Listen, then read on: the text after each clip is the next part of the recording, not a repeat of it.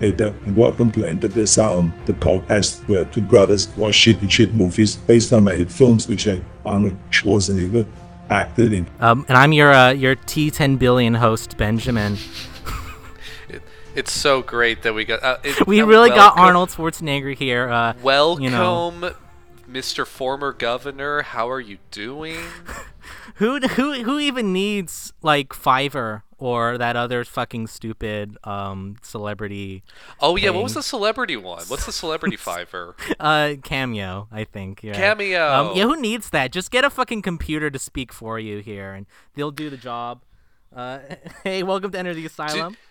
Did you ever hear the Schwarzenegger prank call tape that Dad had? He would play it in the car sometimes. No, maybe. Oh, that was this great. Might be So too long basically- ago. I'm sure it's like it was popular enough. I'm sure someone else has posted it, but it's exactly what it sounds like. It's people taking recorded bits of Schwarzenegger and like calling up like the video store or like Pizza Hut or like what have you. And so it's like, it's clips of Schwarzenegger going, "My name is Detective like so I need to ask you some questions." Okay, sir. What can I do for you? Who is your daddy and what does he do? Very good. Excuse me? Who is your daddy and what does he do? Stuff like that. So, I mean, like standard, you get it. But it was very funny. But yeah, the site I'm using there is Vocodes, which has a wide variety of like characters from cartoons such as Sonic the Hedgehog and Homer Simpsons, as well as Obama and Arnold Schwarzenegger. You can speak in robot voices. Highly recommend it. It's pretty shit, but it's fun to hear Arnold Schwarzenegger say "fuck shit" in a robot voice. It's very good. Shit. Hey, how's it going, John? It's been a while. We've passed another anniversary. Oh, did we? Yeah. So we've been doing this podcast for like 3 years now, which is, Wow. not Shit. great. Maybe. No. I have no desire to go through these quickly. Mm-hmm. I enjoy the slow pace that we do. It's been a minute. Life stuff happened and such, and A also whole lot of life stuff procrastination. happened. It's been a while since we've published an episode, not kind of the one we made like 2 months ago that I released like 2 weeks ago or whatever. It's a whole lot. Countdown Armageddon was like recorded in, I think it was like January, And that was like what, like a 3-hour episode that or was something? yeah, it was about 2 hours. This one will hopefully be a lot shorter because I don't think we have nearly as much to talk about. No, yes, we watched the Terminators. Yes. Uh, Also, apparently, possible original title for this movie was, I believe, Termination Robots. Yeah. And I Where did say you that learn this because from? in the credits, it says at the very end, it says Termination Robots or Terminator Robots LLC is the copyright holder of this production and blah, blah, blah. Oh, wow. So I was like, Termination Robots LLC? Like, was that the original name for this film? it's like the code name. It's like Project, whatever. The copyright name for it or something, or like the company they said the LLC they set up for the copyright for this. So I thought like that's strange. Maybe you know? maybe It's they like, actually couldn't get the copyright for the Terminators, I would believe, and they that, just put yeah. that in the box, but it's not the actual real name of the movie in the copyright I- lingo. It's possible. I would believe that. Yeah. But before we get to Yes, the you wanted to Terminators, discuss a certain TV show, movie thing. a certain Disney Plus series Yeah. that might have already come out. I don't know. And no, it's I haven't- not WandaVision or that other Marvel show. No, it's nothing no. interesting. And unfortunately, it's not the Mandalorian either. No. But and just a disclaimer: I have not watched this series.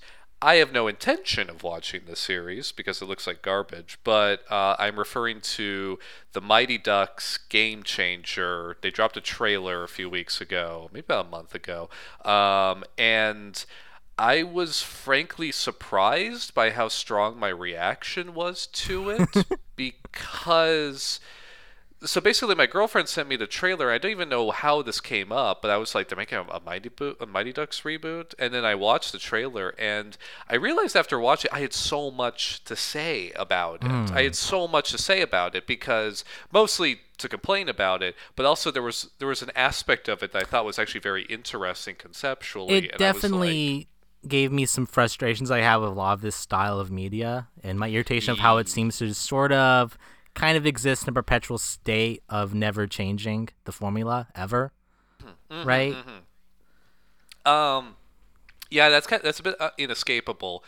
It doesn't have to be though. There's no well- laws that require them to write the exact same script for all these fucking stupid, Yeah. young child sport movie show things. But I think there's a template there that is not bad. I think it can be good. And I think, but you just kind of tweak it, and I think you can make interesting commentary out. Here's of the thing, it, though. which I'm is I'm definitely like some sort of fucking, I don't know, soy boy cuck or whatever, right? And I really want from these shows is something that's more casual and slice of life like. That's not like, oh no, it's the evil shitty bad boy team and they're fucking evil and awful, and there's a bunch of loser nerd fat kids who So want to play that's an- and win against the evil assholes. But like, why can't they all just be friends? So to this is begin an with? aspect I found interesting, and here's the funny thing: the Mighty Ducks is and this is why I was surprised by my reaction to this trailer for this new series they're doing, because I realized the Mighty Ducks is something I never think about. But after watching the trailer, I realized, well, I actually have a lot of nostalgia for those old movies. I've seen all three of them. I saw number 2 and number 3 so many times. We would rent those from the video store so many times. They were on TV all the times. Number 2 was my favorite when I was a kid because it was the goofiest. They had like the guy who was like the cowboy with the lasso. I loved that shit as a kid. And then number 3 I hated as a kid Sure. because I was like, oh, it's all like teenage angst and Emilio Estevez is barely in it. And I like hated that shit as a kid. As a grown up now, I look back on it. I'm like, oh, that was actually a really interesting direction to go. And like that's actually conceptually has a lot of interesting stuff. It definitely wasn't the crowd pleaser movie, but as sort of a like maturing of the franchise, is sort of like, well, logically, where does this go? Are we still talking about the Mighty for- Ducks right now? Yes, we are still okay. talking about the Mighty Ducks right now. You have not. You I don't think have I much watched the familiarity. first Mighty Ducks. I recall maybe. I think I saw the Okay. first one.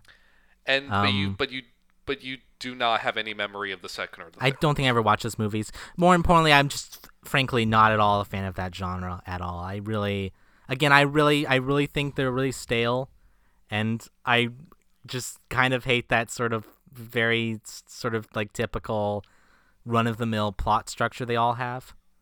Do you want me to run through really quick, like the story of the Mighty Ducks Yeah, trilogy? please do, Okay. because from my perspective, it is shitty loser team works really hard to beat shitty asshole team, and they win or something maybe. I mean, more or less, but okay. So, first Mighty Ducks movie, Emilio Estevez. He's the star of the series. Emilio Estevez is a sleazy lawyer who at the start of the movie, I think he gets into like a drunk driving accident. Like he was drunk driving. He's just like a sleazy lawyer. Sure. And so the judge sentences him to community service, and because Bombay is his name, Coach Bombay, and because Bombay had sort of like when he was like younger, had sort of like an interest in playing hockey professionally, but washed out, the judge goes like, why don't you coach a youth hockey team, basically? And so Bombay's like, he hates kids. It's like, kind of typical like kind of late 80s, early 90s like character, like, oh god, like he's like he's kind of like a rich sleaze, but he's like, oh god, I can't believe I had to do this. Fine. So he goes, and this is all set in Minneapolis.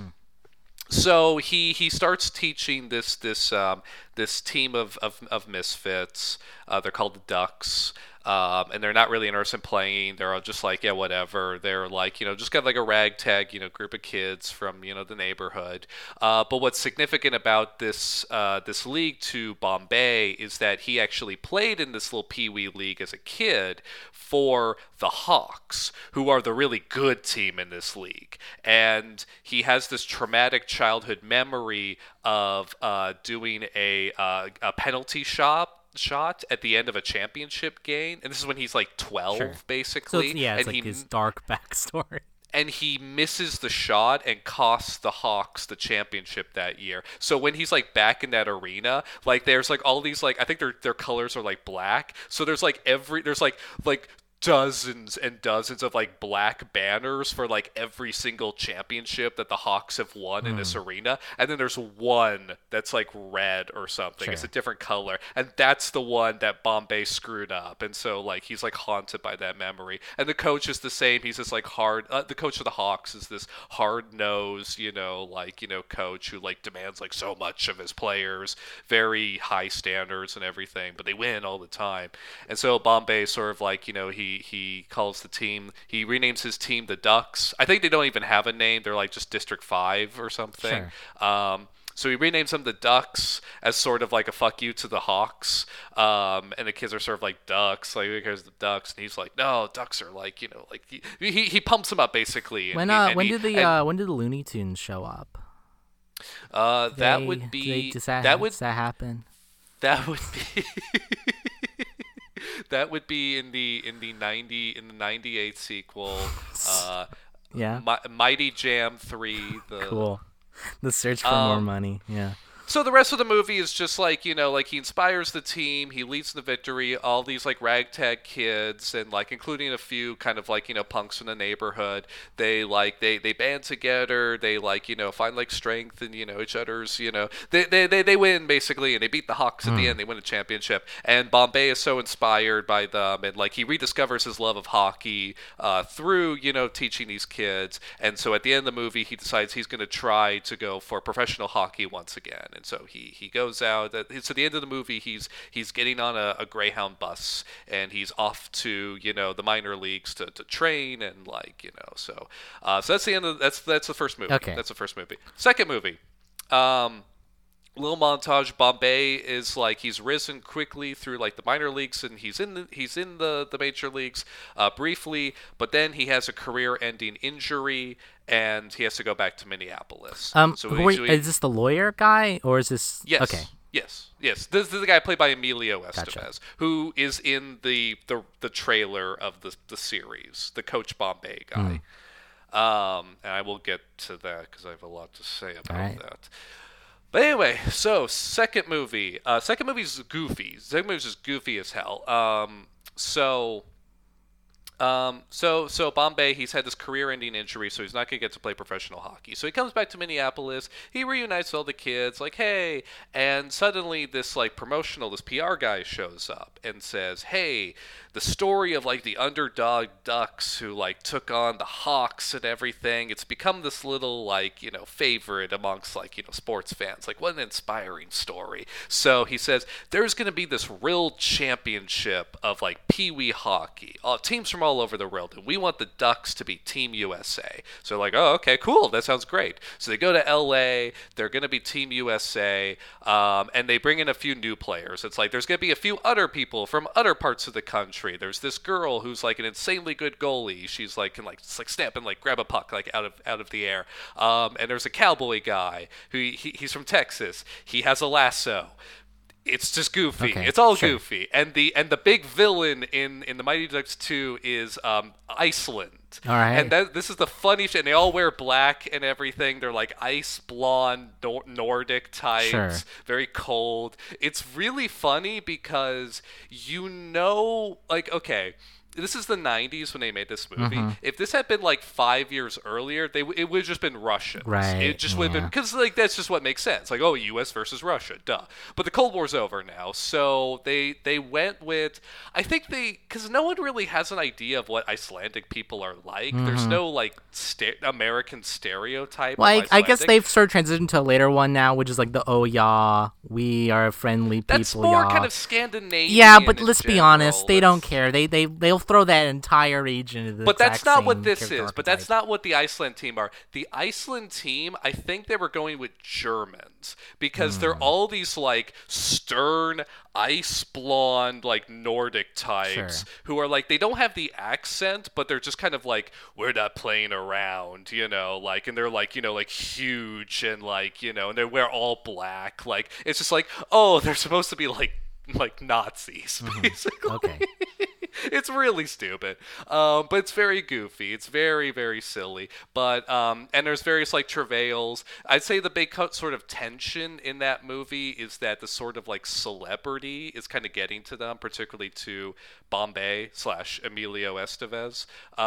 And so he kind of like gets a big head, and then he has to be brought down a few pegs. But then they reunite. They get their shit together, Sure. and then they win. They win a championship. They beat Iceland. It's very over the top. There's lots of Queen music, like they play like "We Will Rock You" and "We Are the Champ." All that. All Sure. that. Are shit, the all that kids in the shit. first movie in this movie as well, or do they no longer exist as characters? They're in all three movies. Okay. They're in all three movies. Are they just on the sidelines in these movies? Is it like, or are they also competing against the Iceland team in this movie as well? No. They are the team Okay. competing against Wait, the so Iceland are they team. aged up, or are they still kids?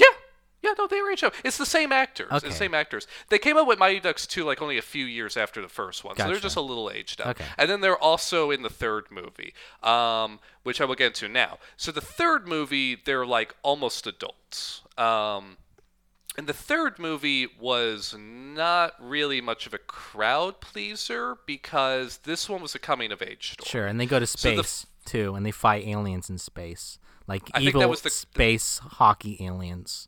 That was the cartoon. Yeah. You're Yeah. joking, but that's basically the cartoon. So they really did do a Space Jam then, yeah?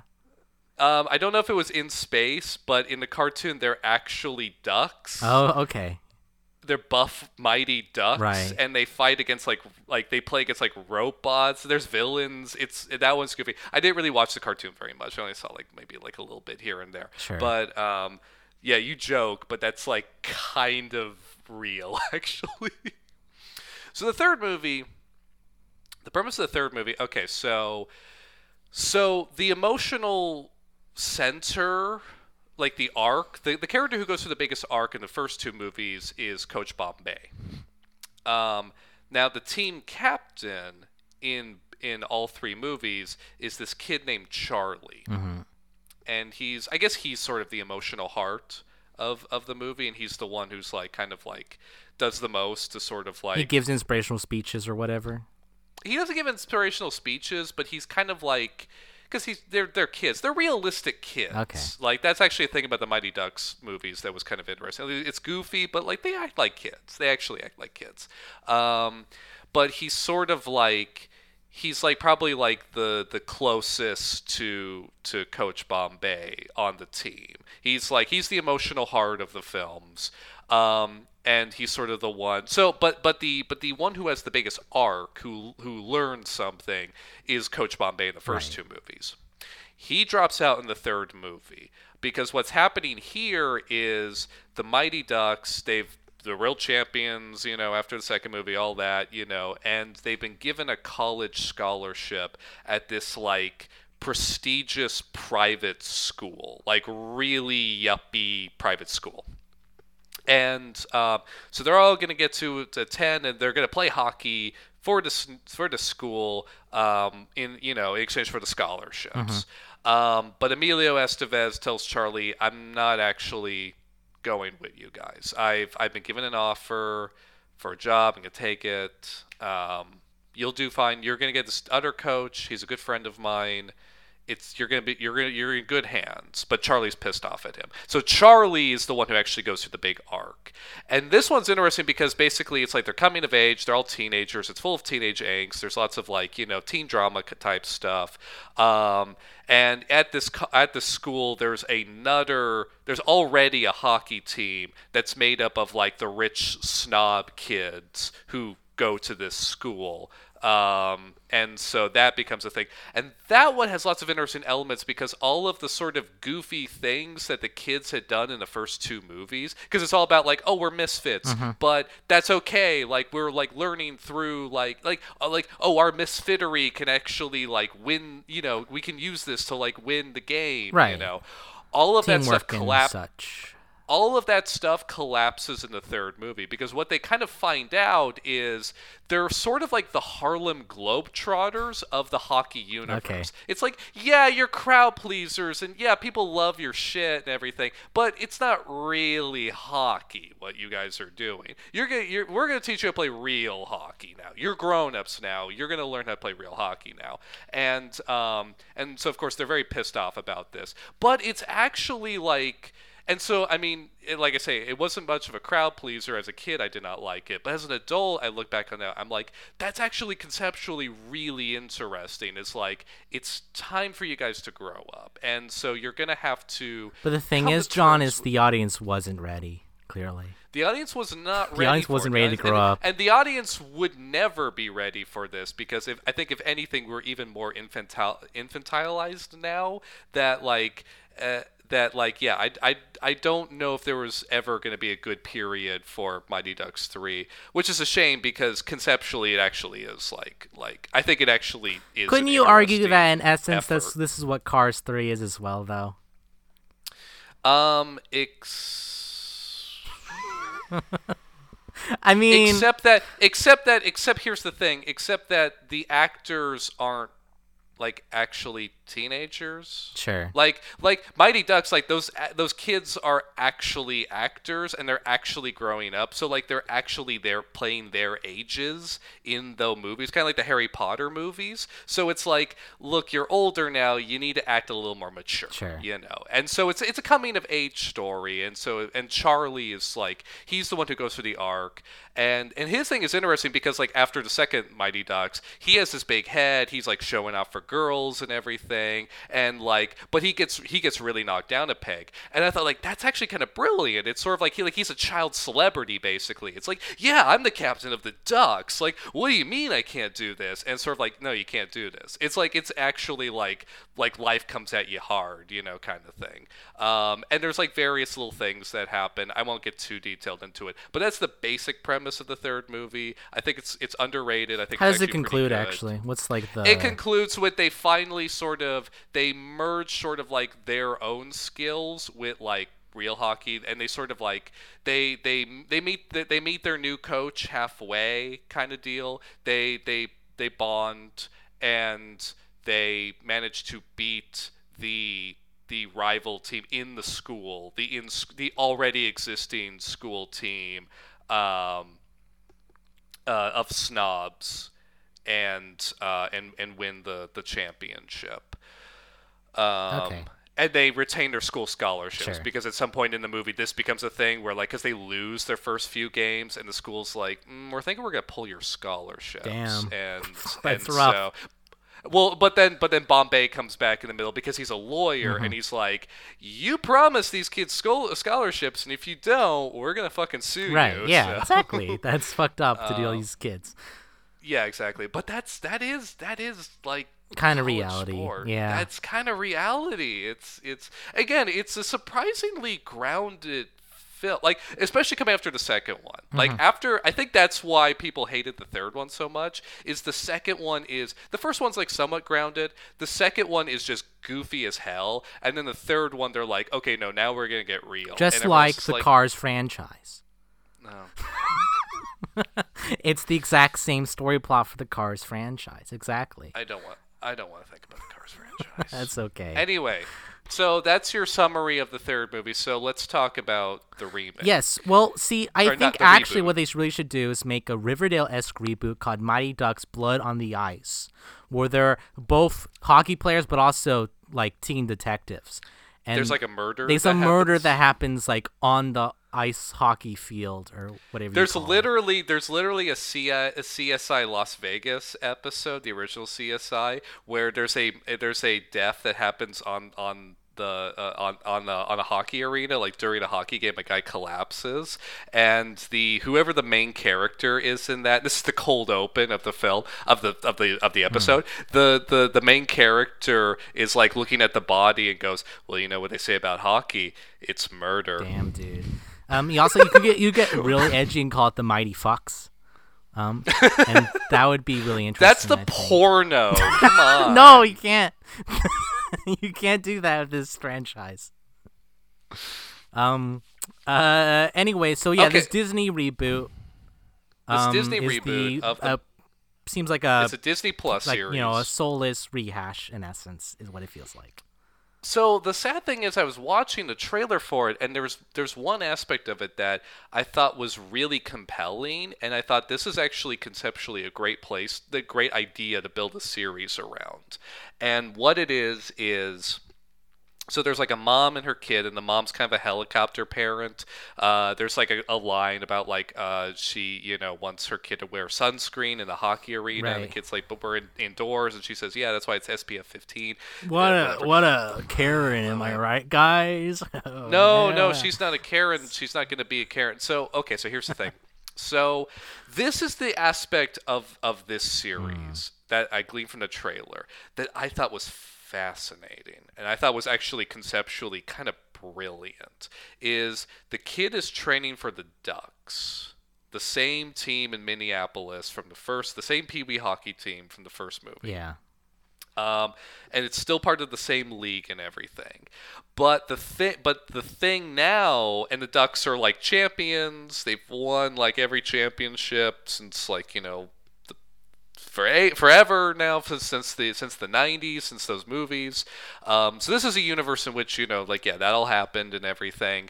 But now all of the parents are like super like competitive basically, and so the main kid gets rejected from the Ducks, and the mom is like talking to the parents, and she's like, you brought two professional like physical trainers to your son's hockey practice. And one of the guys like, I'm actually like a pediatrician, like health guy. But I thought that was genius, because that is totally an aspect in youth sports, is like way over competitive parents, and that's kind of an emblematic of the professional managerial class. It's an overused term, I recognize, but like the PMC, the professional managerial class, is sort of like the driving ethos of that class is competitiveness, and they instill those values in their own children. So everything they do, they invest ludicrous amounts of money and resources and time into ensuring that their kid has a step up over the other kids. And so that shows up in like which schools they send their kids to, making their kids do all the band practice type stuff, right. What sports they go to, because it can't just be fun. It can't be just sports for fun or teamwork or like, or character building. No, it's like, oh, this is going to be like a potential career path for you. And so like we're going to get you the physical trainers and everything. You're all going to have the best. So I love this idea that the Ducks have been gentrified. Okay. I love that idea. That is in this reboot series, and I love that. I love that idea because, of course, it's like, oh yeah, it's the famous Ducks that used to be run by the famous Coach Bombay, the inspiring Ducks. And so, of course, like all the not rich, but all the like better off parents took it over. I love that. I love that idea. I really love that idea. And so it just became what the Ducks had always fought against. You either die a hero or you live long enough to see yourself become the villain. That's what happened to the Ducks. I love that idea. And I love the aspect of the mom going, like after her son gets rejected, going, well, let's start our own team and bringing together the Misfits. Because you know what this reminded me of? Mm-hmm. I don't know. You were probably a bit young.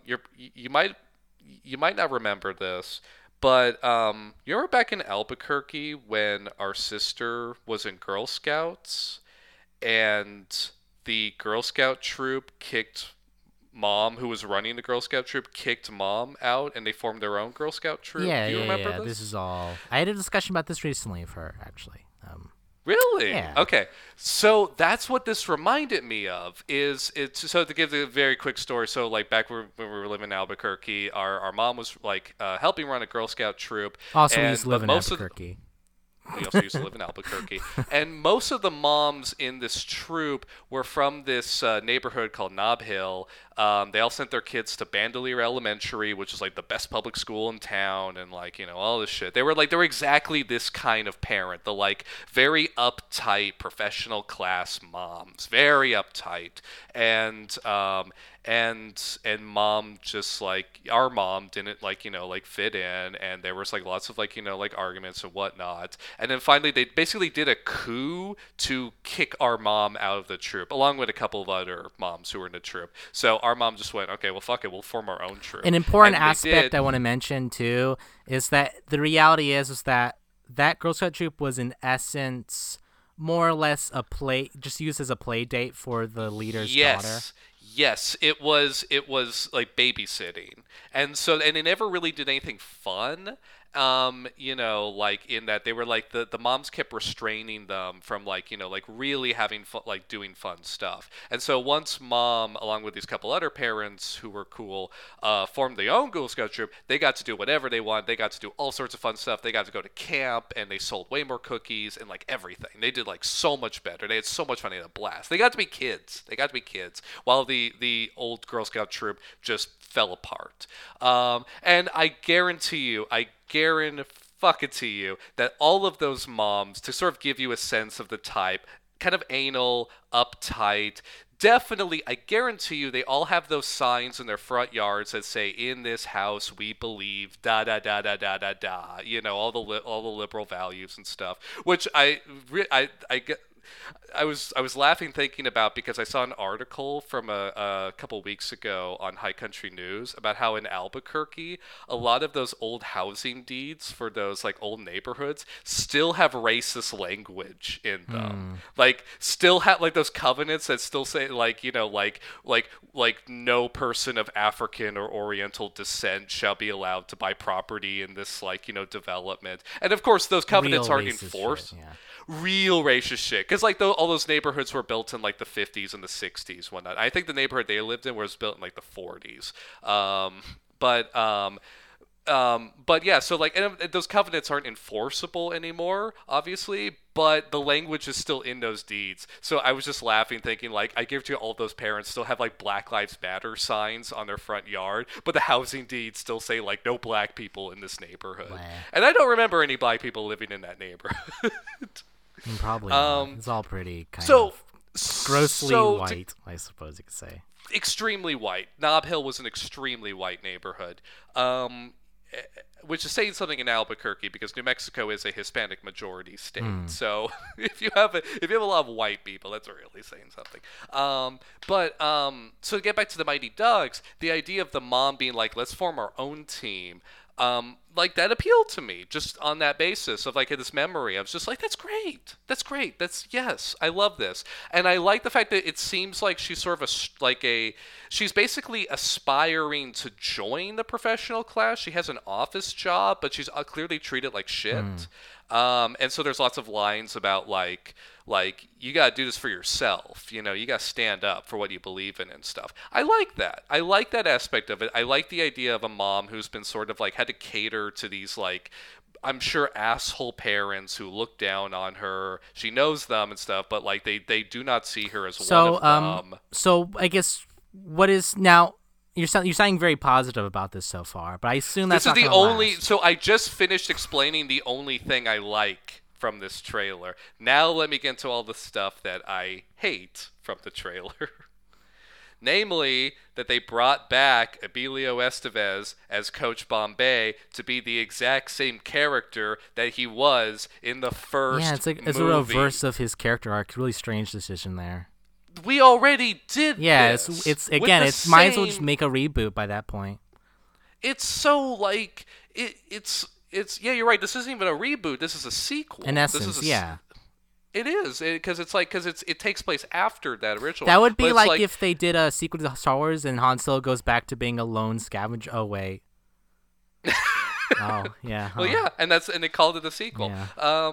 No, it's well, it's a soft reboot, is what it is, but it's a soft Yeah, reboot yeah, slash yeah. sequel. But yeah, that ticked me off to no end because we already did this character arc. In fact, we kind of did it a second time in the second Mighty Ducks movie, and then in the third movie they went, okay, no, we've done that character arc. Now Charlie's gonna do that character arc. He's gonna go through like the journey and like grow up and like like learn to love hockey again and all that stuff. Like it's like we've done this. Mm-hmm. We did this with this character. Like and what it does is it pulls focus away from the mom. Right. The mom needs to be the emotional center of the series. Make her it the looks coach. like, I mean, Why not even? she is the But, coach. like make her She is like the coach.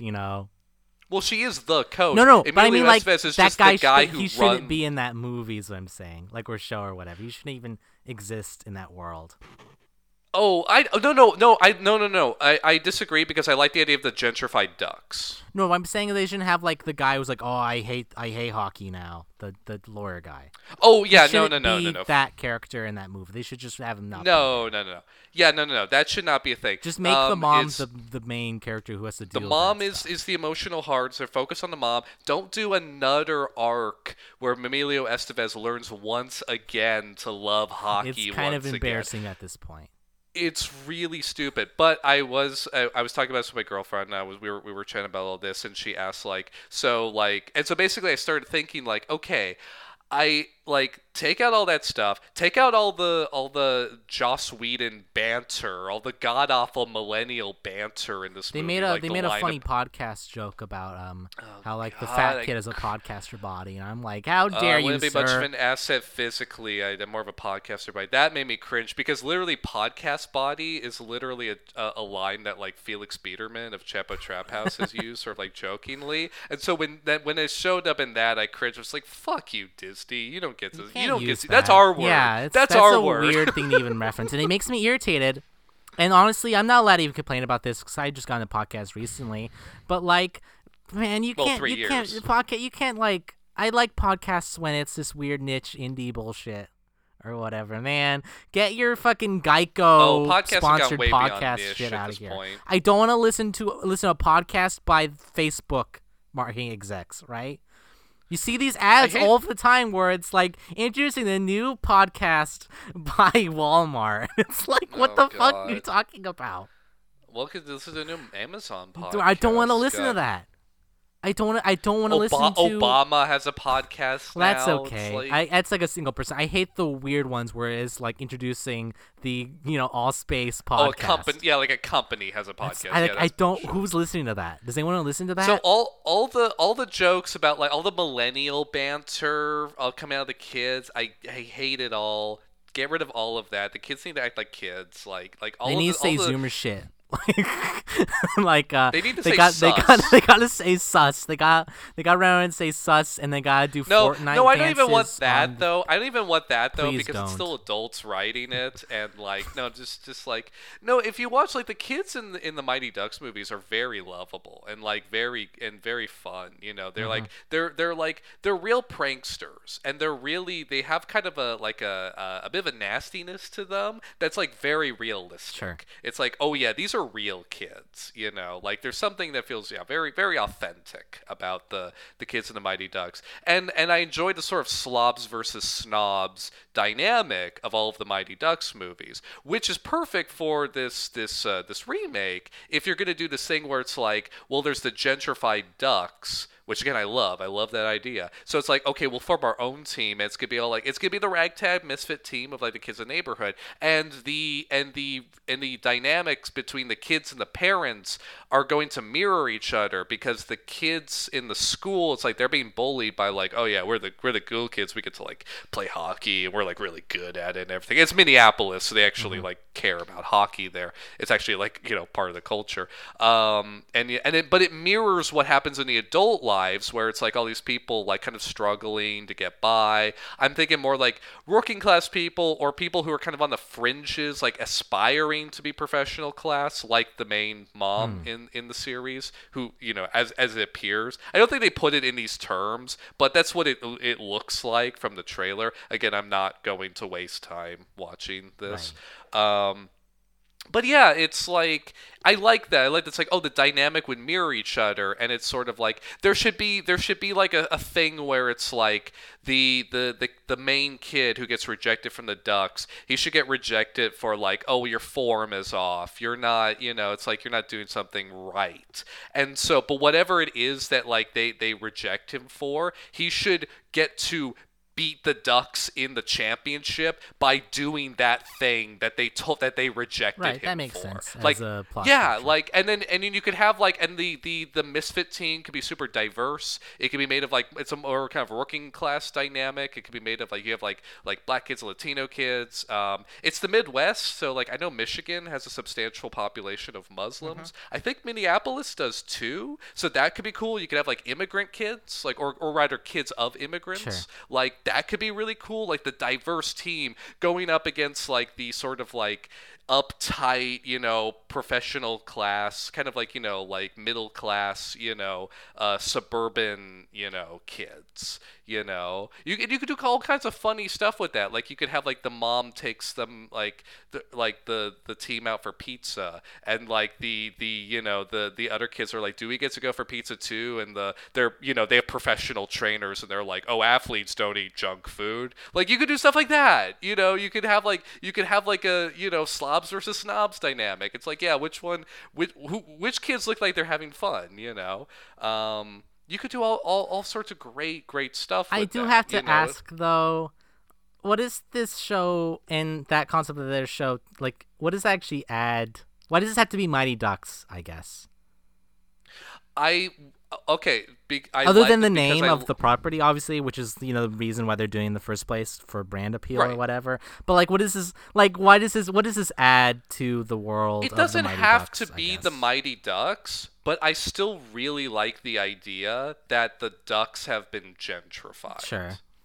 I love that idea. I was really intrigued by that when they showed that in the series. And again, they don't use the term gentrified. That's my term, but I think that's a really good way to describe it. Like, so I like that aspect of it. I like that it's like, you know, this universe, you know, this place, you know, this team, but it's not quite what you remember. But they're like twisted now, dude. They're fucked up. Well, they're just uptight yeah. now. But I like that. It's like I like that it's like they're not villains necessarily. Like they're sort of like, yeah, they're kind of like, they're annoying. Like the gentrified Ducks are annoying, but like it kind of like professional class parents. It's like outwardly they sort of have like good values, but there's something very off-putting about them, and they are very exclusionary. And so for that, the reason why they do that is actually because they're an underground secret cult, just like in my upcoming new series. Oh, they don't need to be underground; they're just overgrown. No, they're underground and secretive, just like in my upcoming Mighty Ducks remake, Mighty Ducks Blood on the Ice, where they will be a murder and they will be very exciting, you know, action and like mysteries, and they'll solve a bunch of problems just like in Riverdale. I think this could just be like Hot Fuzz, where like everyone's in on the murder. You sure? It could also, I mean, I think that's a bit too parody of that genre, Hot Fuzz. Yeah. That's. I don't want that though. I want serious. hardcore. You're not doing parody. Okay. No, I want a serious, edgy reboot of Mighty Ducks. Mighty Ducks Blood on the Ice. TM. Where someone again will die on the ice field, and in fact there'll be a violent murder scene where someone bashes the head in with a hockey puck or something like that. And it's going to be very dark and edgy, and also really cool and hip for millennials to come back to. Because, like, really, the world now is fucked up from the 90s. 90s were a good time period, and everything was nice back then. And now the world's fucked up. And the Mighty Ducks got to reflect that by having a murder live on camera. See, you jokingly say that. That's like, oh, that's like, we're in fucked up times now. We need to bring back the Mighty Ducks. But that's why the idea of the they got to bring the Mighty Ducks Ducks, also make them fucked up, too. But that's why the idea of the gentrified ducks appeals to me. I genuinely like that idea. And so that's why I'm like, I hate that like everything else in the series looks like garbage, because conceptually I think that's actually a really interesting idea. Thank you, John. And we can I even think I have bring back many great Emilio. We ideas can even myself. bring back Emilio Estevez for a cameo. Yeah, sure. Like, because like, my girlfriend asked like, oh, so you just cut him out entirely? And I was like, well, we could do a cameo. Like, it could be like during the championship game. You can have some. at the Okay, here you end. go. Here you go. They have a moment, right, where you could do a really great moment where some sort of legality thing happens, right? Some sort of issue that comes up. Oh, when he represents the new team. Yeah, just for a moment, like maybe I have a friend I can call up on, and they call him up, and he pops in for like a scene to solve some sort of legality issue they have, right? I don't want to then make he him leaves part or of the something. story. I don't want to make him part of No, the he story. just solves a problem in the storyline, then leaves. You don't really need. You don't really need to do anything part other of than that makes him part of the story. I don't even want to do that. I would have it do where, like, in the final game of the season. Actually, here's the twist. So instead, maybe they should do a thing where they have like a portrait of him they look at, and with sad, somber eyes to imply he's dead. Oh, he's dead. No. Bring him back. Do a cameo. Sure. He's still alive. The actor's still alive. Bring him back. Do a cameo. No, I'm thinking of something similar. Like maybe here's a twist. It wouldn't even be the championship game. It would just be the final game of the season because like the team is starting from scratch. So how I would do it is like they lose like their first like several games. Like well, it's a TV series. So let's say like 6 episodes. So the order I would go is lose, win. So like they lose the first 2 because they're brand new and they're learning their stuff. Then they finally pull together a win, just barely.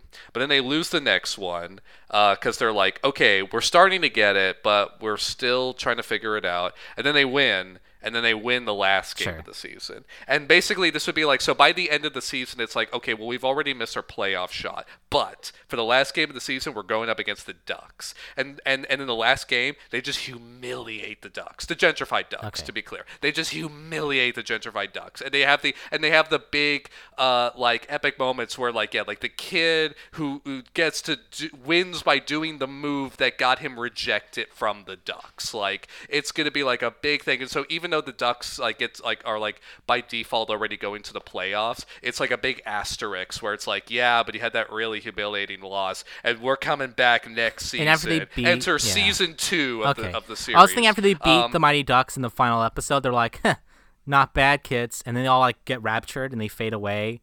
They just like go to heaven or something. And they all their hockey outfits are all lying just by themselves. I'm thinking the Emilio Estevez cameo is just like because like, oh, he's the guy who like coached the Ducks, so like the Ducks just invite him for like he just once a while shows up at the games, kind of like like which is what celebrities do, So once in a while he just shows up. So he shows up for the last game of the season against the new Mighty Ducks, and then like when he watches like and his eyes light up because like he sees these other kids, these like the misfit kids, like but they're playing really good and they have heart. And he's like, I haven't seen hockey like this in years, like because like he's basically been like deadened by like the gentrified Ducks, and so like, but his eyes light up. He's seeing like these amazing kids play, and then when they win, he like looks over and goes, "That's a team with some quack." Oh, nice. Like yeah. he's like, yeah. And then he like, then he it. winks and then like fades away from existence because he was a ghost. That's the it. That's all I would entire do for a time. cameo. That's why I'm like a cameo, but it'd be a really sweet little moment. We've been talking about this for over 40 minutes. That's the podcast, everybody. Thanks for listening. We That know was, silent yes, movie. this is our episode today. on Mighty Ducks Game Changer. Thank you for listening. Thank everybody for. What's our are we doing Mega Shark versus Giant Octopus Next week is time? actually Mega Shark Giant Octopus. Yes. No. Okay. Yay. Let's talk about. What was your favorite line from the trailer? Mine was podcast body. Podcast body is good shit. I have a podcast body, so I take deep offense to that. Yeah, so anyway, should we talk about the Terminators? Just, I think we could squeeze in for like 10 minutes. no, there's stuff I want to talk about in this movie. There's only like one thing in this movie I want to talk about, and it came right near the end. No, because this should be a proper episode, right? It's been a while. It feels weird not to have a proper episode. I think we should. Let's Probably just breeze have through an this. actual episode. let's just breeze through this. This weird conglomeration of I Terminator. want to focus on and the opening of this movie Alien? because the opening of this movie is the most excited I've been for a sci movie before absolutely getting my hopes crushed entirely. Because this opening is go on. weird. It's a really weird opening. It's so bizarre. It's really strange. I couldn't tell if this was set in the future. Well, yeah, or not, that's what and I want to talk about. All right, so let's get into this Yeah. movie. Okay, this film begins in space. We're looking at this gigantic sort of space wheel-shaped sort of It's like the, station. It's up the in space pinwheel. It's the pinwheel space station from like 2001: Space Odyssey and it Cowboy looks, Bebop and it honestly, every fucking it looks thing pretty you've seen. good. Like It actually it looks pretty okay. nice. For a second, I thought it was a real prop because there was something kind of glittery on it. I was like, oh, it looks like they made it out of the same stuff they make like pinatas out of. But then they got closer. It's like, oh no, it's just CGI. We cut to some sort of people working on the spaceship. They're all like they really hate. They're complaining about this sort of like robot slave group they have called So TRs. this really buff guy, yeah, like walks up to them and then sits down at the computer, and then they mention it's like, I hate these new models. And this guy does not look like there's nothing robotic about this guy. I was so like, okay. Clearly, the reason why they chose this guy, I forgot the actor's name, but he also did the fight choreographer. No, he was the fight coordinator. Do you want me to I give saw the him actor's again. name in the actual movie? Yeah, I don't It's know. Paul maybe. Logan, I believe. Oh, Paul Logan. That's it, Paul Logan.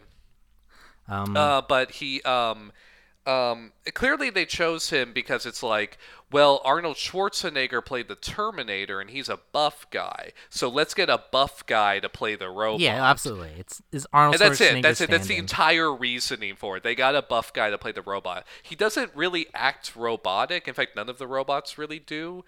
But he's a new breed of androids called the TR5s. They never said what TR stands for. I assume it just means the robots. Maybe it's obviously just like the T/blank from Terminator. It's cause what they're doing.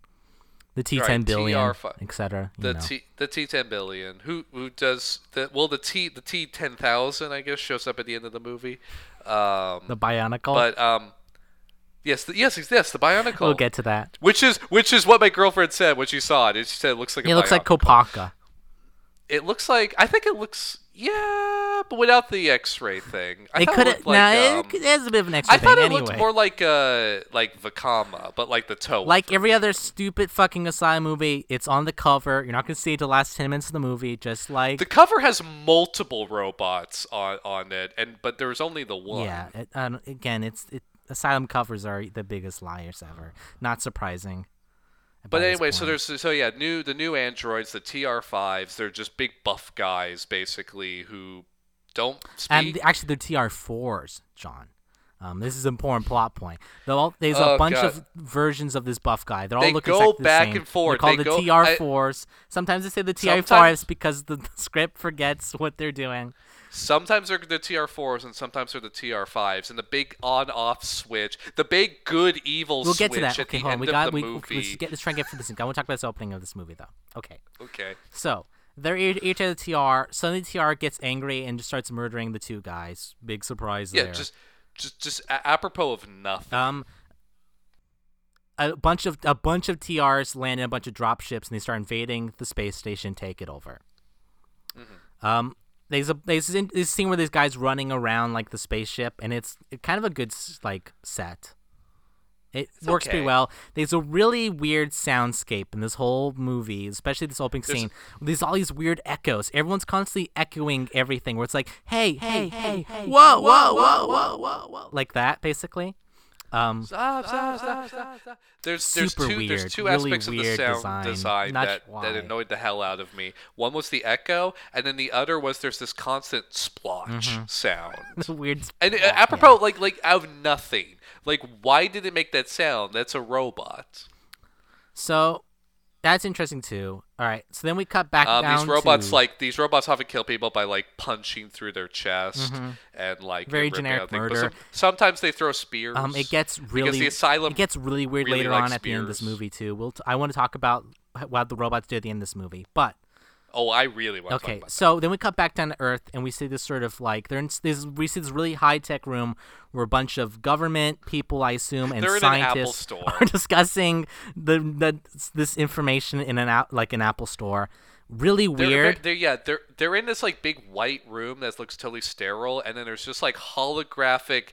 There's like holographic screens in front of them the whole time. Also, that guy who's the president, is he one of the mayor's assistants from Death Race? Could be. 2000. It's not. It's He possible, looked familiar. yeah. Well, granted, It's not like important because like this guy dies 3/4 instantly. of the cast in this movie was like, oh, I've seen Mm-hmm. this. I've seen these people in utter asylum films. I got really excited when I saw this because, like, oh shit, is this gonna be the whole film? Everyone walking in this weird green screen room. Oh, God. Yes, this is gonna be I fucking was- weird and great. And then the TRs invade Earth and they die instantly. So it's like whatever. Oh, within 5 minutes, all of these characters are. And so after everybody's murdered that we see, you also see this gang of like these cool, like not cool. They're not cool at all. They're really lame. These like They're pi- cool like in space yeah, they're pirates, the space pirate guys. basically? So I guess they're hired by whatever government on Earth exists. They don't really establish if it's America or just like some sort of Earth Gov. They never explain it. It's They're like the rescue team. Yeah. They're to like they've been sent for space to the space station. But there's 3 of them, and as my girlfriend said, they look like a boy band. yeah, man. One they're of them, fucking hot, one of them dude. looks like There's a one Han of them, Solo guy there who's great. Again, he has like Right. 2 lines of dialogue, so it's not great. There's one guy with curly hair who looks like a boy band. He looks like one of the guys from One Direction. There's a bald guy who looks like Jesse Pinkman, and then there's a black guy with a bandana and I think earrings who looks like one of the guys from Black Eyed Peas. Like it's very weird. It's fucked up that these aren't our main characters since they're like infinitely more The interesting. way they're introduced, I was like, oh, these like, are going to be this our is this characters. gonna be awful dialogue, but boys are gonna be fun. And then nope, they disappear for the rest of the film to the very end. So I'm kind of grateful because they would have worn on me very quickly. maybe, but they would have probably been things to talk about. So then we cut Yeah. back down to Earth, but I thought this was I thought this was the past because we cut back. I thought too. I thought they went back in time because the the fucking filter Terminator. changes because The it's an filter orange changes. filter. Yeah, the filter changes, and we cut to a very, rural California town. It's rural. It's supposed to be middle of nowhere, but apparently we're also right next to LA, so that's I was just weird. gonna say, yeah, it's this like farming / like warehouse like town that's like on the outskirts of the LA metro area. I mean, when you look at the credits, it says they filmed in Oxnard, so there you go, it's Oxnard. But I will say this: Oxnard doesn't have a view of the LA skyline. That's the thing where it's just like they look over, they see like something pass through the sky, they look over and they see a nuke hit LA. Although it's really funny because you just see a little tiny mushroom cloud behind Yeah, the it skyline. doesn't- it It doesn't doesn't even cause a even take out the shockwave. skyline.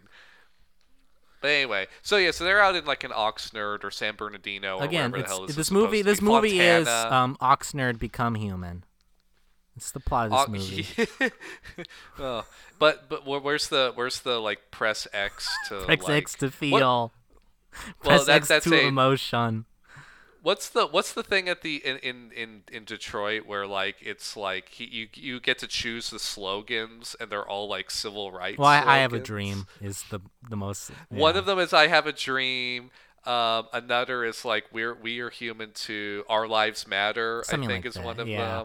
them. It's pretty on the nose. Anyway, we can't talk about Detroit because I want to talk about we Detroit can't Become talk about Human. Detroit Become Human. Anyway, so back down on Earth where there's this couple and the girl's name is Tiffany. The guy is an unnamed dude, but he's like Doesn't cheating matter. on a different girl named Chloe, who's the main character in this movie. Yeah, he's cheating on Chloe with Tiffany. We also see a sheriff man. But Tiffany's like, oh, like like come on, and he's like, I mean, I'm still in a relationship, and she's like, I thought you took care of that, and he's like, well, it got complicated. She's pregnant. She doesn't really But I seem to didn't care know at is all, he which he is was really talking weird. about Chloe. Yeah. You don't find out at the end of the movie. Scene happened. That scene happened. And I had no idea who he was talking about. And then like near the end, Tiffany goes like, "I was with your husband," and they flash back to that moment. And thank God they did because I would have had no idea what they were Yes. talking about. I'd forgotten. There's a sheriff. Yes, it's a really sort of awkward kind of sheriff guy who's constantly giving these weird little sort of like inspirational quotes to everybody all the time. He's like giving like life advice. It's constantly to people, and life his advice. Isn't even good. He's He talks about while you think What? he's the guy who's going to be in charge, he basically does nothing this entire movie, at all ever. Like he never takes responsibility for anything you say ever. that, but So everyone's living the normal, relaxing life in this small California town where nothing ever happens. They imply that there's a sort of like all the TR4s are this sort of like slave race they rule over, like in Detroit Become Human. Though we never really see this even happen. They just talk about how that exists. But what's really confusing is that this is a rural nowhere town. yeah, And it's like, where they have why is contemporary this technology? is the future? But like, why is everybody living like it's 2009 when this movie came out? No, this is the thing that killed me, and this is why I thought like, oh, This is the that all past. that stuff we Yeah. saw, that was the future, and now we're in the present. Because you cut to it, and there's just like a slow moving freight train going through town. They're driving beat up. Everyone has pickup Nokia trucks. phones, you know. There's like, yeah, they just have like regular cell phones. Like it's just 2009, but it's like. But so it's like, oh, okay, so they're like the Terminator. They went back into the past. They're going back to past. Skynet like sent off all the nukes and everything. Okay, yeah, sure. But then it's like, but no, this is a present in which we have space stations. We have spaceships that can that require very little fuel in order to like achieve space flight. Like you don't need a space shuttle where it's like rockets and like lots of fuel. It's very easy. And also we have humanistic, super realistic androids. Yeah, like This is all they don't happening. even do the Detroit Become Human thing now. where they even imply the essence of being like job shortages because of all the robots. Everyone seems to be doing. Right. Everyone seems to be pretty happy with this robot slave race we never see.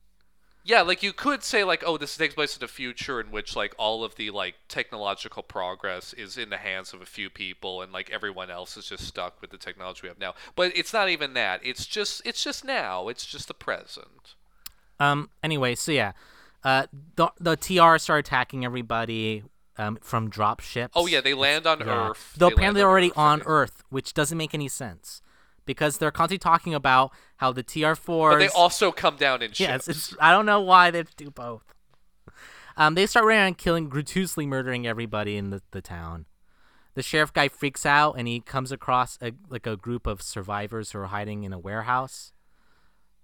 All the scenes where the TRs are killing people, I was just like, imagine him going like, "Are you Sarah Connor? Are you Sarah Connor?" and just shooting everyone. They find like machines. They like because like the guy's like pointing like the gun at like the cars and whatnot, and it's like, "Are you Sarah Connor? Are you Sarah Connor? Are you Sarah Connor?" They don't talk, by the way. They don't talk, which is a real. I mean, maybe it's for the best, Yeah. but like that's We a have to big mention, aspect of. I'm pretty sure we mentioned right, but they're all the exact same actor, too.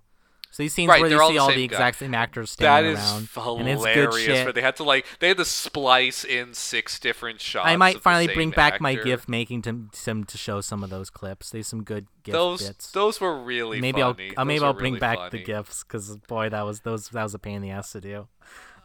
They can run really fast, and somehow Chloe could outrun. They're one, actually, they're even actually though all it's shown. really slow. Everyone's able to outrun them seemingly. This annoyed me. This annoyed me because they're shown being like they're very active. They can run very fast and like and they're all carrying like semi-automatic pistols, like and all this stuff. And it's like, do you not understand the aspect of the Terminator? He moves slow. He's heavy. He's a machine. He doesn't run.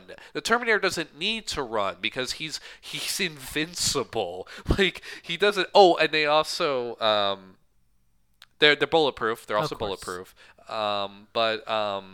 People Which though is funny everyone because forgets sometimes that because fact, which is good. Oh, everyone carries guns the entire way through, even all the way to the end. They're carrying guns as if guns have any use against these things. But what's funny is sometimes they shoot them and they don't even flinch. It's just like ping, ping, ping, ping, ping, ping. But then other times they shoot them and they like Very flinch. good, They like yes. pull back or something. It's like, and it's not like a shotgun. It's just like bullets. It's completely inconsistent. But no, this annoyed me that they were like, oh, action, action, action. They're running and everything. Also, the aspect of that, the way to start it, how it was on a spaceship and there were androids, and they're like, oh, I hate these new models. This felt very alien to me. Sure. Which is another reason why I was annoyed that they don't seem very robotic, because in Alien that's a big reveal that like that guy's an android, but it's like, but then you look back and you think, oh well, now that I think about it, yeah, he did act kind of cold and robotic, so okay, that makes sense. Here it's just they don't talk, but Or like, do other they, than that- John? We'll get to that later. So, all right. So, the sheriff is now hanging out with this survivor group in the warehouse. Chloe is able to hotwire a van. She's just driving that around. She just knows how to do that. These survivor people, there's only only 3 of them that are of any interest. All the other ones are die, like basically instantly. There are our main characters, Yeah, unfortunately. there's a really paranoid guy in the group who's really suspicious of everyone at all times. Oh yeah, that guy. And then there's the guy who dies like 5 minutes in. Yes, there's some sort of explosives expert who's a woman. She's like, I don't even know what her deal is. She knows a lot about guns and I did not even realize explosions. she was an explosives expert until she says that about 2/3 of the way through the movie, and I'm like, oh, that's her deal. Okay. Oh yeah, apparently there's like a military base somewhere near this town, which they never even get to. Actually, I guess they do. Maybe I don't know. There's think this so. black girl who's part of the group who's like weirdly passive this entire film and basically serves no She- purpose but to get injured and be a weird damsel in distress character, which sucks. Yeah, that's it. That's her leg gets fucked up, and then sometimes she can limp. Other times she has to be carried. Basically, she's just there to be manhandled by the male Yeah. members of the cast, to be picked up and carried around until she finally dies. It's just it's she's pretty also gross. the, It's she's kind of also awful, which is not. she's yeah. also the one of the main actors from Sunday School Musical. Is it her? It's her. Huh. Yeah, that sucks. That's a shame. Anyway, so this group of survivors, guys, they have literally no communication skills. They mostly spend their time screaming at each other. No, they just scream the entire time. I can't. I was thinking about this. The direction from the director. I always get the sense from asylum films that no one is having any fun. That Yeah. that everyone's just really like pressed for time and tired and everything. And watching this movie, I was really thinking about that, because I was like, what's the direction that these actors are being given? Because it feels like the director just said, scream, more scream, scream, scream. You need panic. Come on, like run. I mean, it feels like that because everything we get like testimonies from like the Insane Clown Posse who basically describe that's what that was like, And they're supposed to be a Yeah. big deal, right? So I have to wonder what they do with the nobody actors. Like, how do they treat them? God The damn. same, or is it Yeah, even no. worse? I don't know. Probably worse. I'm sure worse. I'm sure the female cast members get it particularly bad from the asylum crews. But yeah, no, it's like everything's so like manic. It's like no one has time to breathe. No one has time to think. And every scene with like 5 or more people, they're just constantly screaming over each other. You can barely discern any dialogue from it. It's so frantic and hectic and panicked, and you can argue from a story sense that makes some degree of sense, but at some point they need to sort of like learn and come together and all that, and that just never Right, happened. so apparently David Michael wrote the screenplay for this movie, I have to wonder, like, how much of a script are those really, and how much of this is just sort of ad-libbed or like kind of just Oh, I'm made sure up on the spot? I'm sure a lot of it is ad lib. I'm sure they're just like telling the actors to like more, more, more, which is why no one looks like they're having fun because they're not. You know, they're just like, oh my god, I just want to get this fucking over with. So eventually Chloe finds them, and they all get inside her van and they drive off. It's kind of like how the nostalgia critic directed his You're gonna, people. oh, John, you're gonna rail this. No, gonna bring the Sajik again, rail on him again, man. The This is like our it, reoccurring what's bit, is what bitching the about these I nostalgia critics. forget his actual name, but the guy who plays Spoonie, he described Doug Walker and Rob Walker's direction is just be zany, be zanier, be zanier, and they would always use the clip where he was acting the most over the Right. top. So that's kind of what I picture Asylum Productions to be like. Yeah, I could see that. But instead, it's just like be more screamy. Just scream a lot more and be more More spooked. screamy, more panicky, more just yelly, act more whiny. like you don't know what's going on at all times. Because you don't. Your character literally, like, yeah. You- like you- never, everyone- we didn't you gi- all play We didn't give you a morons. script. We didn't give you a script. You literally don't know what's happening. I had to bring up Doug Walker. It's very topical. Do you know how many like nostalgia critic like we can't get in. We retrospectives? can't get into this. Dude. we I'm so we can't into talk it. about Doug Walker.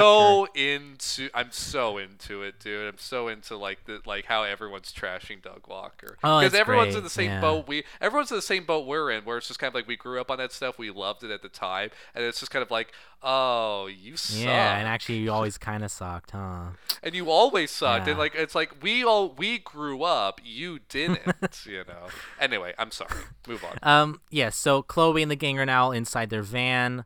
Their van is this big, funny, furry wheel. Like, this is like that fur cover, which is great. It's got the steering wheel, the big goofy steering wheel. Well, you know, that's just what cars look like. Yeah, in the that's the future. future car.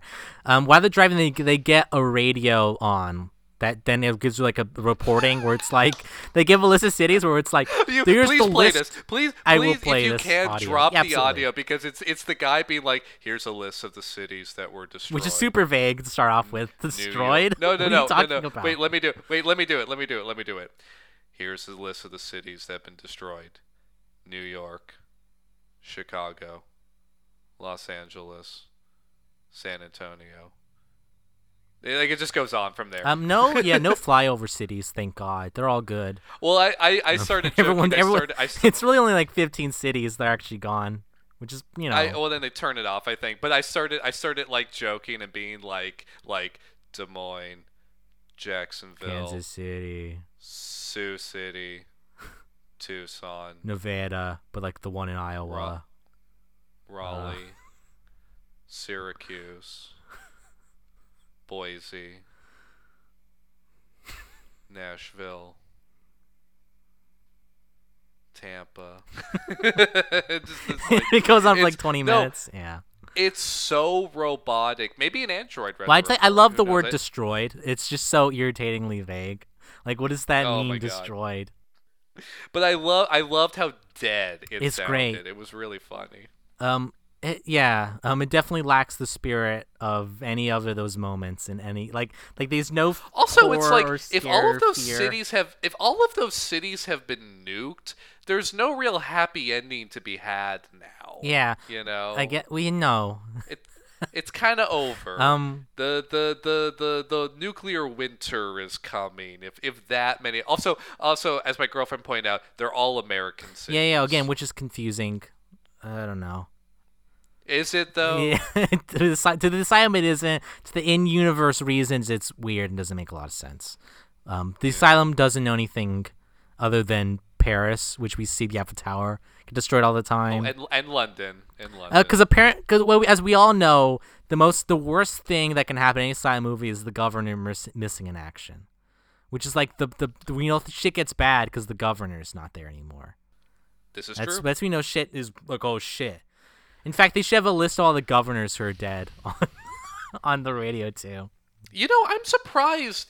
That would have actually been that would have been seen as an interesting little jab in this movie because this was made after Schwarzenegger was the governor of California. Oh, wow. So He if they had mentally put threw that that in in. this movie, it would have probably been seen as a little jab, like, oh yeah, that pussy Schwarzenegger. we're doing the real Terminator. The real one. Like, That's not even the plot that of might have been Terminator. seen. That might have been seen as because that's what happens in all of these movies. Like every shark movie is like I feel like legally obligated to make a Jaws reference in the sort of spirit of like, oh well, yeah, that pussy Jaws. This is like our shark's even bigger. So it's like if they put Governor MIA in this movie, like you and I would know what Right. it is. It's just like, oh yeah, they just recycle. They just do this in every asylum movie. But someone who doesn't know that would have seen that and gone, is that like a jab at Schwarzenegger? Yeah, maybe. That'd be, yeah. They certainly But they missed didn't an do that. opportunity. They really missed opportunity. They had it. It was right there, sitting there. But they only make these movies in like a week, so they didn't have time. While to this think is going on, Chloe's really sad. She's trying to contact her husband on the phone, but he won't call back. And it's really funny because there's really weird dissonance where we're listening to all the cities getting destroyed, and she's like, "Where's my husband? Doesn't love me. He won't call me back." Chloe, It's like, what, Chloe, dude? The world's ending. Why you? Chloe Now's not the is time, Chloe. Chloe is the weirdest fucking character, and she's the one who makes it all the way to the end.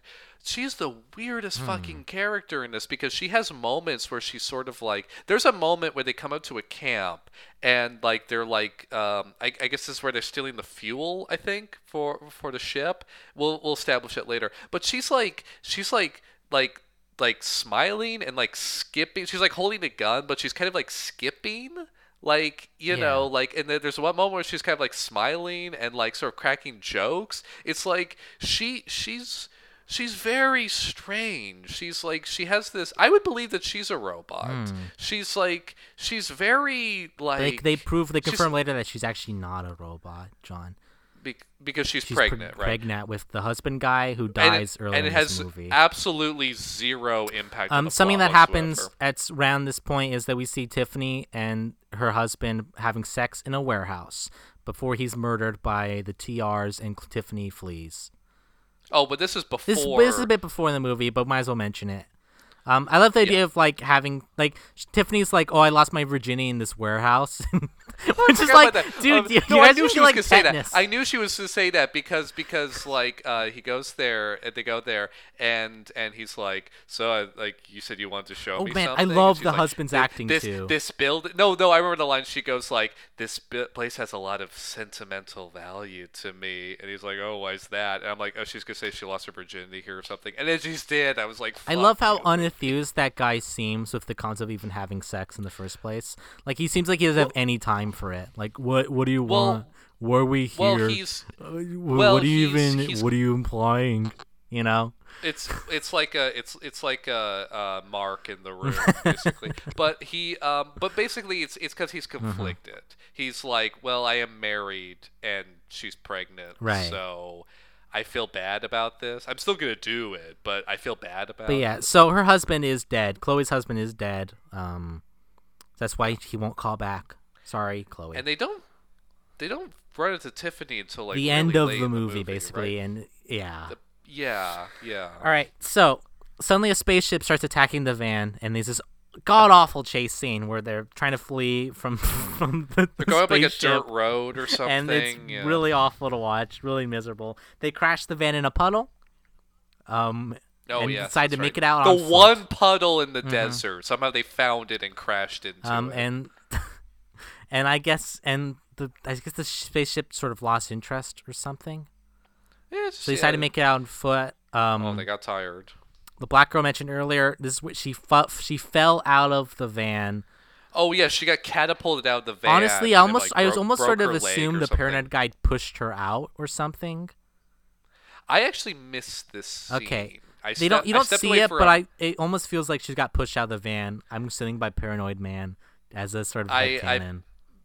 Basically, I was on the phone with my girlfriend while we were simultaneously watching Oh, the for movie. shame, and then, John. And, You weren't and the focusing on this connection- movie. Yeah, so they go back to rescue the girl who fell out of the vehicle. They pick her up. They're suddenly surrounded by a bunch of TRs, but then a dude up on a nearby hill shoots them all with a magical space gun and kills them all, or shuts them down, or whatever.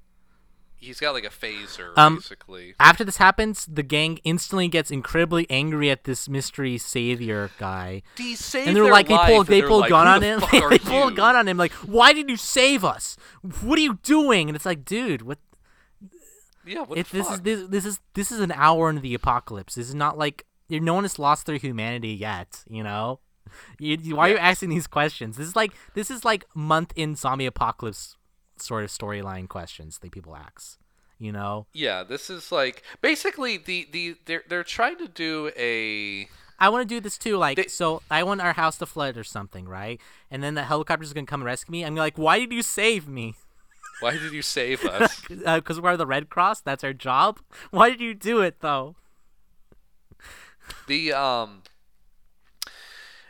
asylum is kind of doing the thing where like in this movie where they're kind of trying to play with the idea that like, oh, like these robots look like people, so like, you know, there could be, and so the fact that he has a space gun, they're like, oh, maybe he's a robot. Yeah, the paranoid too, guy you is know? mainly the guy who's really suspicious. But this the doesn't- paranoid guy immediately questions is like, you could be a TR.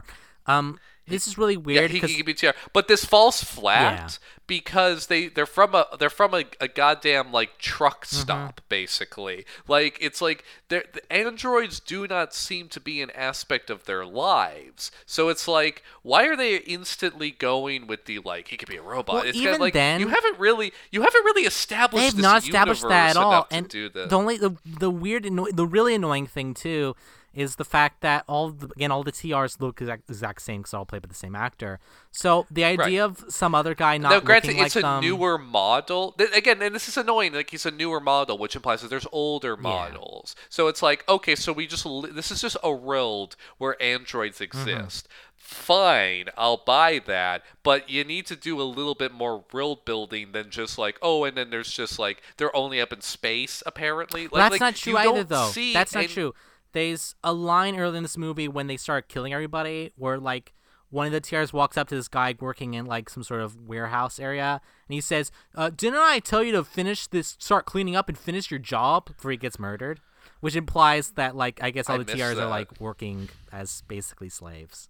You know. Okay, so unlike Detroit Become Human, there's been no establishment of like, oh, this is a world in which androids are a like just fact of life, and so so this is the impact it's had on the world. It's like no, they just live in like a poor like farming warehouse community, like a truck stop basically. It's like yeah, they just live out here in like in a town, and it's like okay, so do you want to like illustrate any aspect lore. of anything that's been like how the world has changed, even just a bit of dialogue The only at the time beginning. every now and then they'll text throw something out crawl. that's just like, why are the TRs doing this? Were they hacked? Is some sort of terrorist to hacking them? They'll say stuff like that, you know. It's so lazy. It's so. I mean, I know it's the asylum, Right, I know but, that, like, all it all feels- these movies are it lazy. feels but it's weirdly like lazy. you're gonna throw. Which is why at the start of the movie I was confused. I was like, is this supposed to be the present and that was the future? But it's like, nope. This is just a world in which androids exist. Oh, And everyone's aware well, of how that it- too. Yeah. And everyone's used to that idea. It's like, oh, okay, but like how has that impacted the world? Like should the world look different if it's full of androids? No, it looks exactly the same. Yeah, again, it does have the Detroit Become Human problem, which is like everyone seems to be owning these androids, despite everyone being poor and broke. See, that's like Really, it's kind of it doesn't make a lot of sense. Well, that goes back to Metropolis, the original like robot movie, because that's where like there's a worker rebellion against the robots because the robots are taking all the jobs. Except everyone else seems to own so, them, I mean, including the evil drug, that's just evil an drug, that's just an old drug dad. trope. That's just an old trope in the Who Has a Robot Right. Dog. Hey, that's just an spoilers! old- Oh my gosh, John, you guys watch that's out, a, dude. That's a no, that's an old trope. The idea of like, oh yeah, like automation is replaced. Like that's an old trope in like in like Android robot genre. So that's fine. But I mean, but there's no indication that like this is a like abnormally poor community. Right. It just looks like now. It's just now. But there's And androids. yeah, and I guess they own them and they do basic manual labor. Maybe. How much does it cost to get an android? I don't know. Who has an android? Apparently, a warehouse worker does. A warehouse owner guy. I mean, That's like, okay, one so, moment- like, that's do- the only time we see do- this do- reference is the warehouse owner guy. So, like, do freight companies have androids? What do they use them for? Just like picking up crates and cleaning up stuff, according to at least that one guy who gets angry. I also at love the TR. idea that like this is the thing also with anything that has androids in it that bugs me is that you would create a like realistic human looking And they all look the android same? to I don't do know. to just do the things that people do and not like a robot that's specifically designed for that task. Like to like lift crates, it's like, well, wouldn't you just make a robot that like is like a forklift basically, but it can steer itself? Like, wouldn't that be what you would make, not a human? But you what know? about the emotions and the humans? They must be But it human doesn't to have look any emo- human. That's Well, why but in that's- Wall-E, well, all that's the robots WALL-E. look like humans, John. But that's the brilliance of Wall-E is it looks like a No, robot. no. See, but it has everyone looks emotion. like humans in Wall-E. That's what that movie was about. Because No, only humans. they look like Listen, robots. Look, John. If only people who look like human can be human. That's the fact of the world.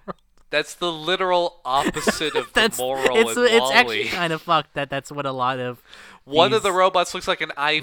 Right. The other robot looks like a box of junk. There's like boxy robots. There's like they look like robots. It's a really and they're cuter yeah, for it. it's a really weird that's the moral they funny shove thing. on these concepts for sure. That's a fun line from a good point from iRobot with Will Smith, where like he's going like, "Why'd you make him look like human? Like like you always make him look like human. It's weird, it's creepy and stuff." And it's like, yeah, actually, people don't like that shit. People, if we're gonna have robots, people want Yeah, like cutesy the fun robots. robo dogs, the police surveillance Not- robo dogs. Not the like Boston Dynamics. No, those robots. ones, the Those police things are creepy. surveillance Boston Dynamic robo dogs. No, not those. They have to be boxier and cuter. People find those robots apparently very cute, though. I think a lot of people find Those people are Mm-hmm. crazy. Let's get back to this movie, though. So, Paranoid Man is really suspicious of, I believe his name is what? It's Kurt. He's like, they also reveal that Kurt worked for the people who make the robots, whatever company that is. I think it's like right, yeah. Tyron Corp or something generic like that. Something, yeah. Megacorp. Yeah, Mega Corp. It was really funny. So Paranoid Guy then starts smoking a cigarette, which causes Kurt to freak out and say, "No, they can detect heat signatures," which is like He that's. points his gun Yeah, at and it's him. like, It's like, but- put it out. But he doesn't explain But you guys are a why. bunch of bags of hot flesh. So apparently, Yeah. that doesn't matter. They No, I love that.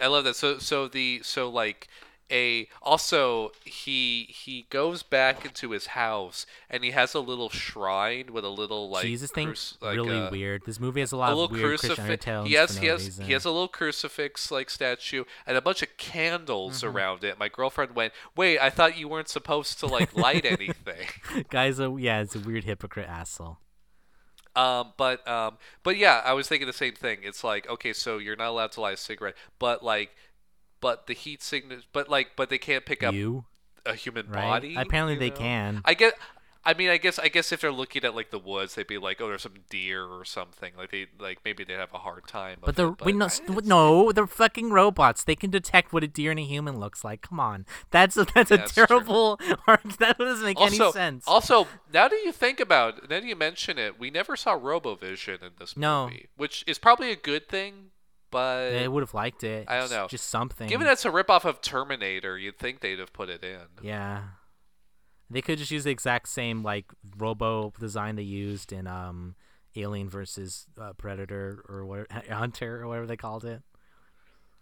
Oh, Alien? Alien. Well, No, just no, the Predator. asylum movie Alien versus Hunter. Remember? Oh, yes, Yeah, that one. yeah, yes, yeah. yes. Which was based off Predator. Yeah, they Vision. have Predator Vision in that movie. They could just use the exact same.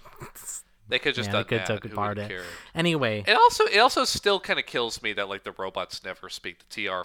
TR4/5s never speak. It's sort of like, look, what made the Terminator kind of fun was that like it was Schwarzenegger, and he had all those one-liners, especially T2, where T2's so full of like such great so many good lines, so many good lines. Like, he hangs up, it's like, your foster parents are dead, Right. Like, so it's kind of like, and they have nothing in this movie, nothing. Kurt's a weird character because his whole Jesus shrine is really strange and is never elaborated on. It's just it's a weird. Because it feels like we're gonna enter a faith film or something. Doesn't. I wouldn't go that far. But it's like it's sort of an element that's just brought up and then never brought like up. Is in this universe, it's like Christianity banned to the point or that something, it might as well right? To the point that it might as well not have happened. Like, why does he have a secret shrine to Jesus? Like it's illegal or something. In this universe, is it illegal? I don't know. I don't think it's secret. I think he just lives in a shitty house, and that's just the only place he could set up the Sure, shrine. except the fact that he's rich or whatever, or he presumably has a lot of money. Is he rich? Well, he's there on a job. We find this out later. We'll get to that later. Anyway, so Kurt knows a lot about the TRs because he works at the company, and he has a bunch of shuttles that he wants to use to blow up the TRs in space where they're getting all their orders from on the space station early in the movie. Oh yeah, the space station is Skynet. But he needs basically. fuel, so they're like, we gotta go get some fuel. But suddenly a TR ship appears and starts attacking them. They're able to somehow hijack the ship, and then they instantly crash it. Instantly.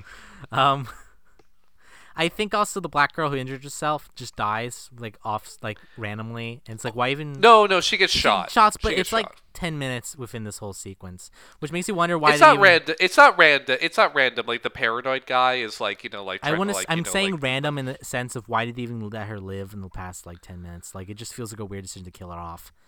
10 minutes. Oh, after like why she not got kill her injured. off when she got catapulted out of the it's a van? weird. Yeah. It just feels very mean spirited. I don't know. It's. I mean, basically, we had to have 15 minutes of her screaming, "I can't move. My leg is broken. I can't move." We had to have 15 minutes of that. But yeah, so they crash this ship. They get instantly. They instantly crash it. Immediately, they get shot down. They and then crash walk to immediately. some sort of storage warehouse where there's a bunch of fuel there. I think this is supposed to be the military place they've been talking about. Maybe. I guess, but it looks like shit. It's like a junkyard. Chloe hotwires a new truck there, but a bunch of TRs appear and they flee. A TR gets in the truck and they fight. It almost kills Paranoid Man, but then the explosive expert girl sacrifices herself to save Paranoid Man. I think they shoot it the whole time. It's like they keep shooting it. It's like gun bullets don't do Right. anything by this point. Why are you shooting it? I love after this big sacrifice, the Paranoid guy continues to be this huge asshole anyway. He freaks out this happened to him, but he's He's he's the worst drag. guy in this whole film.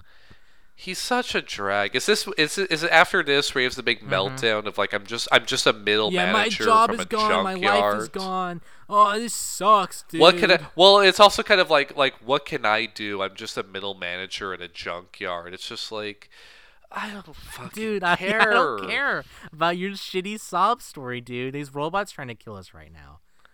Yeah, focus, man. Please. Focus or die.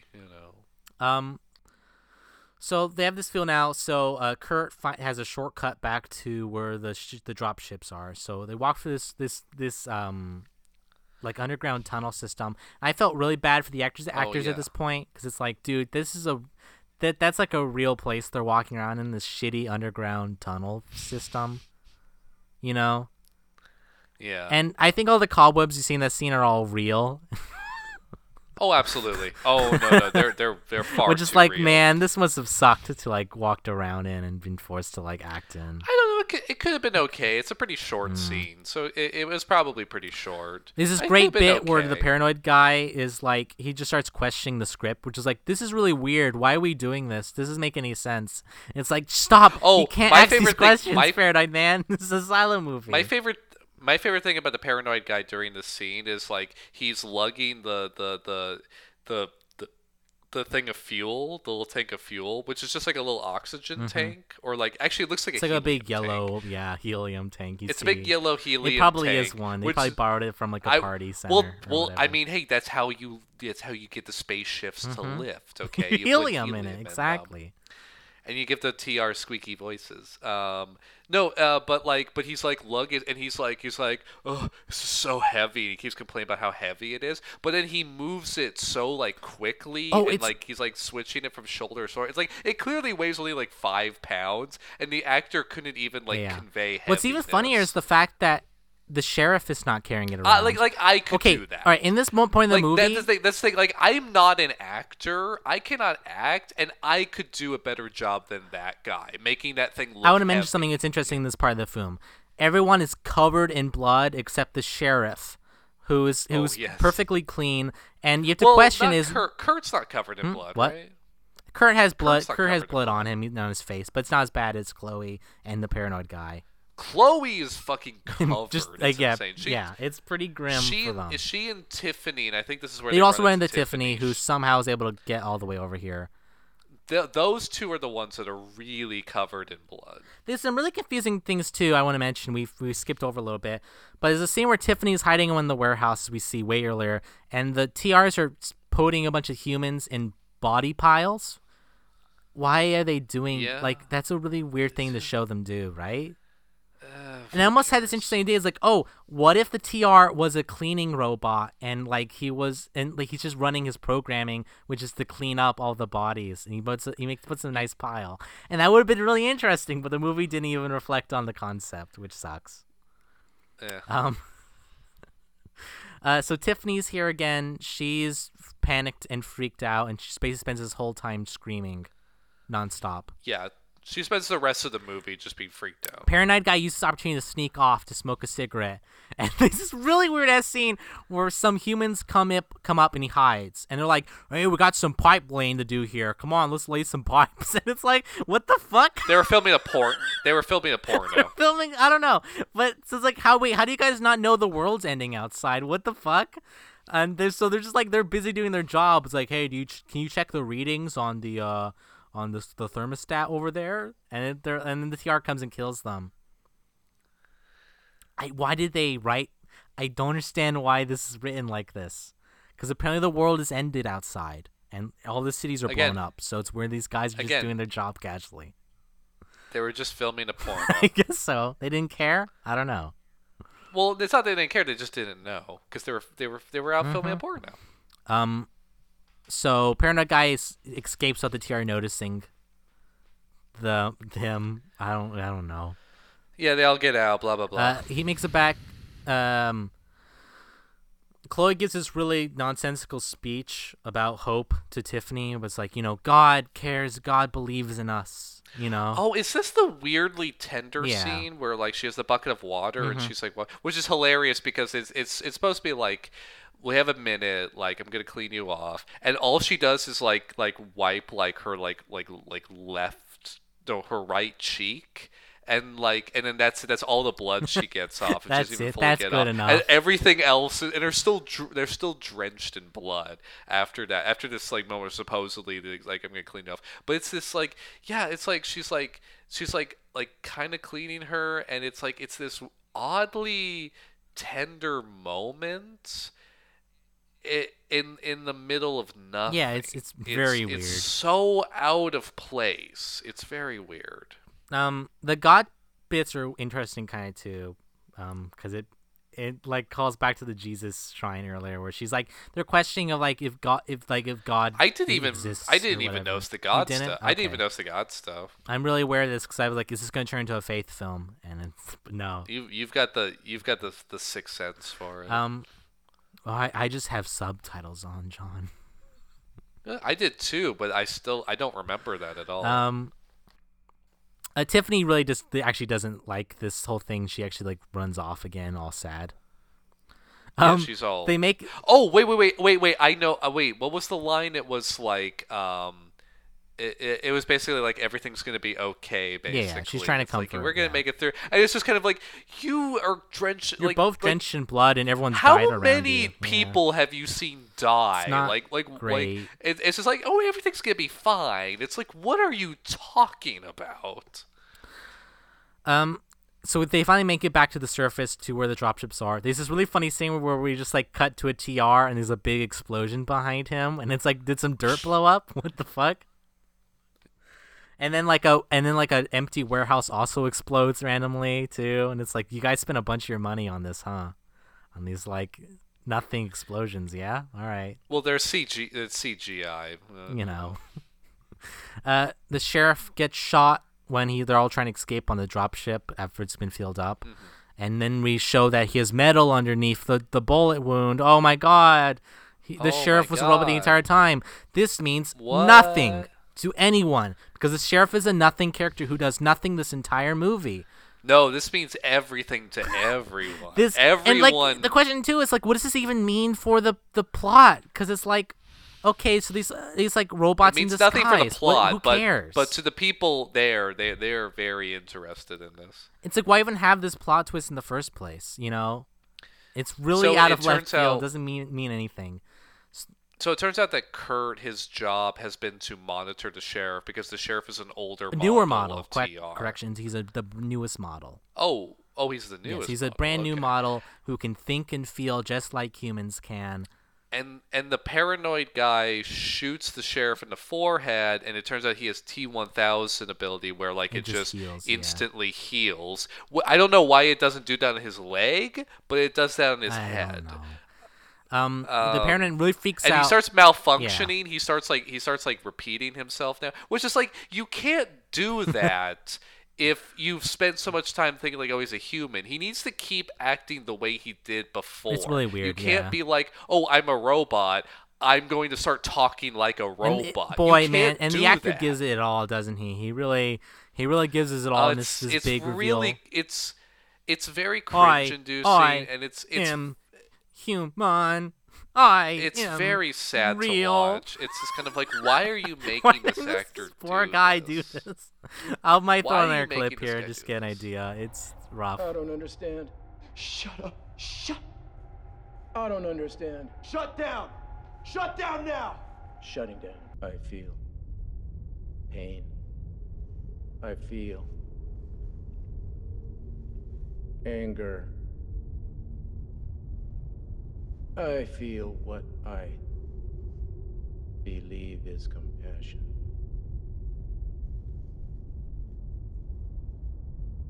Will I know when I die? Oh. His acting is great too. He's doing these little fun robot dance moves, basically.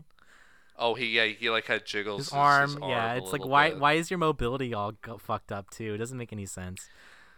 Well, apparently they put the mobility sensors in the leg, where he got shot, So they fight the TRs in space. There's like a big space battle that is, Oh god, all Star Wars shit now, where there's like just stuff spraying over Again, the screen. They're like this is shoot the world when they they live shoot. in, It's like they apparently. shoot like when they shoot like at the. Also, everyone else is super invested in Chloe shooting them down, and they're watching it as if they're seeing what's Mm-hmm. happening outside, and not through like Chloe's like just Chloe just standing there with a pair of like VR goggles, basically, like. Oh, God. Paranoid guy is really weirded out by this. He's like, Chloe, are you a robot too? You have to be a robot. How do you know how to hotwire vehicles and shoot down spaceships? And Chloe's like, I'm not a robot because I'm pregnant. And this is everyone Right. sort of calms down and realizes that, whoa, Chloe's pregnant. This means something to something. This is important. And I think, as if like maybe. she couldn't just lie about that. or Yeah, something. but this calms everyone down. Everyone sort of relaxes a bit. Right. They then eventually get tracker beamed onto the space wheel ship from the beginning of the movie. Sheriff Bot Again, is his Star new Wars. name. He's now Sheriff Bot. He's asked Sheriff to Bot. stay on the ship. To just I guess keep an eye on the ship.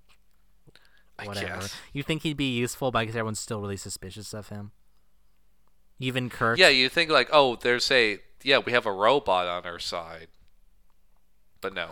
So they're running around the ship now, and this is when we get some real sort of wacky David Michael Latt prop work here. This is the stuff I want to talk so about. they walk around. There's a bunch of these humans who look like they've been fused with the ship. They're like these weird human flesh, are So spread out across all these machine parts. yeah, it's really strange. so like they've taken the dead bodies of all the humans that the robots have killed on the spaceship, and they've like merge them with computer parts. So they put like hands on levers. Yeah. They've This like, is part where you see they've there's put like a human head heads- that's like stretched over a big pipe or whatever, you know? There's a human head stretched up, right, and there's wires coming out of it, and then biggest thing of all, there's a pile of human parts with old computer monitors, like 90s computer monitors stuck on top, and there's one shot, and I had to tell Yes. you about it, where there's a frowny face spray Little painted Easter on egg the or computer something. I don't know. monitor. I don't know if that's supposed to actually be Meaning- there, really, or it's a joke. Meaning the TRs killed the people and then made conceptual Right? It's really art. weird. And what does that even imply? It doesn't even make any sense because It's like they made conceptual art about like about like man and machine. It's almost you know, interesting out of the if- dead bodies. if they explained it at of- all. No, like nothing. This is it. This is all you see. But they made conceptual art out of the dead bodies and a bunch of outdated computer equipment that like is like it's like a combination of like man and machine, and then they spray painted a frowny face on the computer monitor. This it was this just got to be David Michaelet doing this. He loves this sort what of like the shit. He loves this kind of fuck prop is work. this? It doesn't make like- any it's like, sense. okay, though. No. It's like, what are you It's like, okay, like the robots have rebelled, and like they I mean, I guess they're trying to do a Blade Runner thing, Maybe. where it's like, well, like They have the emotions, the machines too. are they have emotions. They're more like human like than you think and stuff. And so again, I can't get over this. They've made conceptual Mm-hmm. art. The robots, after murdering all the people, made conceptual art out of their bodies. But then this is Or is never that commented is the implication on. like they're trying to make more of them or something like that? Even I don't know. I don't think it's even that. It's not explained. It's not that I want it to be explained. It's just a weird thing necessarily, you have in but this movie, I would though, have right? I would have at least liked them to have more than. It's really weird to have this this in this movie. It's really weird having this, especially because it's a ripoff of Terminator, and Terminator is where the machines want to exterminate. Also, man. it's just like almost highbrow. Like it almost feels like some thought was put into it. You know? I would say it's more like something you'd see in Detroit Become Human. Well, but that doesn't happen in Detroit Become Human. I don't think. No, but it feels like something Sure. you'd see in Detroit Become Human. But more gory. And you could, boy, this whole finale is really weird too. God. So Tiffany then finally drags reveals to on. Chloe that her husband cheated on her, and then after this happens. Yeah, on the ship, she finally reveals this. Tiffany proceeds to walk off stage out of basically. Oh, she just runs away. She literally walks Oh, off into a room, and everyone walks in the opposite direction. Paranoid guy Yeah, there's like, questions. okay, Paranoid well, guy she's then gone. says in the next scene. Paranoid guy goes, "Hey, where did Tiffany went?" And then Kurt's like, "She's gone." I was like, "What?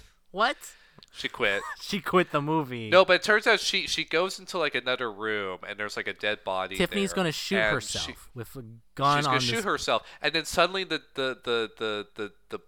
person starts the who we thought was dead starts talking to her. She's and like, "You it's like, failed. get, You're a failure." You And coward. she start beg- you're she, gonna like, shoot begs for yourself. forgiveness. Give me back my gun. She's like, "I'm you sorry. know, I and didn't stuff. mean to. I failed. I'm sorry." And he's like, "Oh, is Tiffany a robot too?" I don't know. No, I think she's just having a mental episode because then goes back and then the person's like dead again, and it's just like, well, that was weird. I think that's all it was. I think it was just Tiffany having Why a again? breakdown. Why is this in this fucking movie? Why is this here? Again, it's like all the stuff with Tiffany is really weird. It's like she's like really traumatized and she has this mental breakdown, and it's totally out of place. It's completely like doesn't fit anything else that happens in this movie. After this happens, Kurt tries to deactivate them with this big computer module, but he then states that the computer's fighting him back, so he's unable to turn them off. Right. And then the TR comes and finally kills Paranoid Man. It took long enough. Jesus. Finally, He finally dies, but then also gets shut off at the same time, which is like, that's weird. Why are the TRs turned off? And it's like, oh, something is lowering the power levels. Something's draining the Or power. Yeah. Finally, the rescue team from the very beginning of this movie finally arrives onto the ship, and they're like, "Hey, we're the rescue team," and They've been stuck on the ship. they the all whole die time, after this. They all apparently. pretty much die instantly. We only get like a line of dialogue from each of them. Because the The T-10,000 or T10 whatever we want billion to call activates, it. the Bionicle activates, and then And that's what's been draining the Yes. power out of the and it's just a robot. Like it's not an android, doesn't look human. It's just a big robot. He's the leader or it's a big something, CGI the boss robot. leader. It kills them all. It kills Kurt. Kurt just like tries to zap really it and unceremonious it dies. fashion, yeah. Very unceremoniously for a main character. He just gets like jabbed. Like that's it. So he's everybody's done. pretty much dead except Chloe and Tiffany. The sheriff guy grabs one of the TRs who's somehow still activated and pushes them both out of an airlock, and they both get sucked into space. Oh wait, yeah, no, that was like the big Bionicle. He corners Tiffany, and then the sheriff just shows up. It's like, hey, he's just like waving at it, and that's enough for the Bionicle to chase him. And it turns out the room they're in is an airlock, and the sheriff yells like, "Chloe, hit the button!" and she hits it, and airlock, and they go fight. And it's a very funny CGI shot where they're just It's very spinning good. in space, just these two little figures, just wee. So now we come back to Tiffany. Tiffany's running around. She's being chased by TRs, and then she, in an empty, dead-end hallway, she comes across a literal on-off The switch. TR5 TR control switch. switch. And it's this tiny little fucking box that you'd think would be like for, something that activates Like the a light switches. switch. And then the button is on-off, and she runs and switches it off. But it still So doesn't you're work. supposed to set off, but that doesn't turn it off. That doesn't turn the robot off. The robot's still about to shoot her, so she yanks the cords out of the box, and that turns, which Like, doesn't what make any the sense to me. fuck? But that's What, they were shown they already have a computer console set. They could have reused that set, but they've made a separate other set. they have an on-off They have an on-off switch. You know what switch. reminded me? It reminded me of the Simpsons Halloween special with the Krusty doll, where he's like, "Oh, I see what happened here. Someone switched the good switch to That's evil, really funny and because then just flicks it back I watched to this good." dad and dad remark the exact same comment too, which is really good. Oh, someone switched the robot switch to evil. There you go. And that turns off all the TRs. That did it. And then Chloe and Tiffany are both like, "We did it. We saved the day." And then the movie ends. That's it. What the fuck? What is this fucking movie? What's this whole finale? I don't understand. I don't understand what happened here.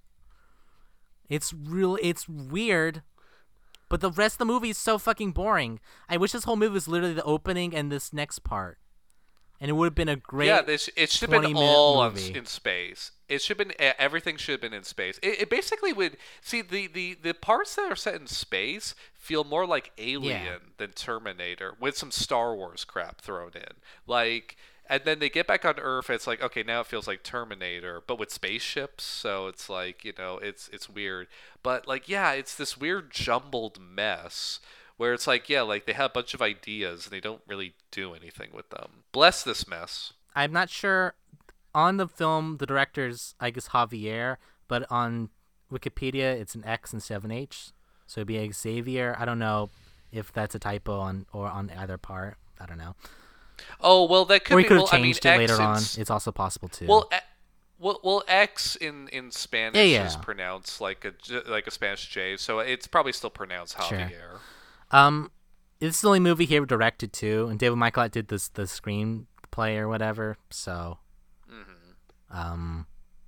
maybe that could have some reason why this movie's Well, a weird mess. The direction, there's nothing notable about the direction whatsoever. It just feels like any other Yeah, silent absolutely. movie. They even use, I'm sure, the same warehouses that they used in Death Race 2000. Yes. Death Racer. It's you mean? Oxnard. Just yeah. Death Racer. Oh, Death Racer. Sorry, Death Race 2000 is the That's an actual, actual movie. Sorry, film. Death Racer. Um, Death Racer.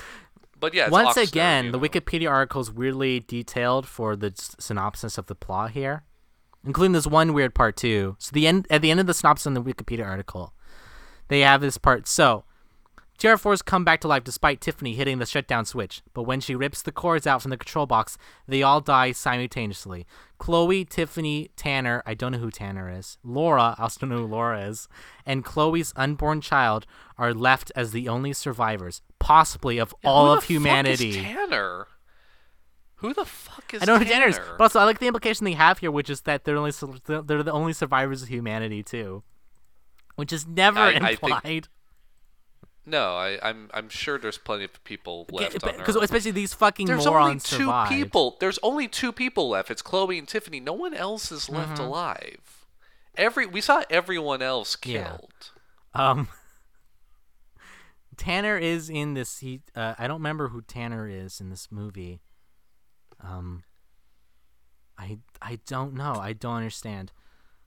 There's no one else left And alive. I don't 'cause know the who rescue Laura is crew, either. those guys are killed. Yeah, yeah. Who the hell's I don't Laura? know who No- wrote this Wikipedia article. I don't understand. And a lot of these side movies have the same weird problem, which is like it almost feels like maybe someone with a lot of knowledge, Like scenes got deleted or something. Like like oh someone with yeah. some unique knowledge maybe wrote the plot synopsis on Wikipedia. Maybe just maybe. I Maybe believe someone it. who. I mean, who else would bother editing a Wikipedia article for one of Right. these movies? But yeah, so that's the movie, guys. I don't recommend it. I don't This either. movie is really fucking boring, except the first 5 minutes and the last 10 minutes, which are kind of interesting enough to talk about and save this movie from not being a complete waste of time to talk about.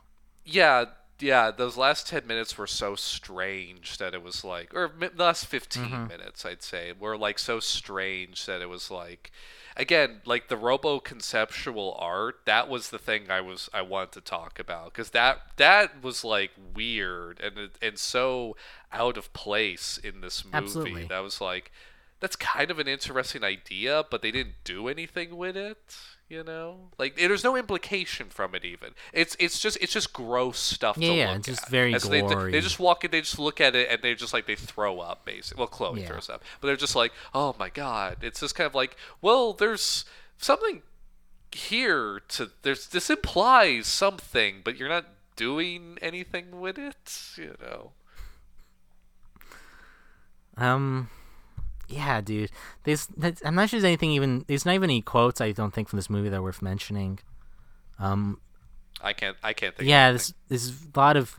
Oh, here's a quote from Chloe on on IMDb. The quote is, "I love that gun." So that's the quote of the day. I love that gun. Oh right, when Yeah. Kurt uses the And Zabby she's like, gun, "I which love is the that only one gun," you- and that's the works. quote. I love that That'll gun. be your quote. I remember a lot of the panicky, paranoid guys. Fight back. The whine. Big whiny thanks, guy. Arnold Schwarzenegger, for opening this podcast. Definitely, thanks to him. Yes, thank you. Thank you, Mr. I'm Governor. not going to play an air clip of him because Oh. that site takes fucking seconds I to mean, load. we would have to. To be fair, we'd have to pay him. You have to pay him more We- money, definitely, for sure. That's definitely what We I pay him did, by the yeah. line. He's just been sitting there in the corner drinking beer the whole time. It beats doing another Terminator reboot or movie or whatever the hell he does. Yeah.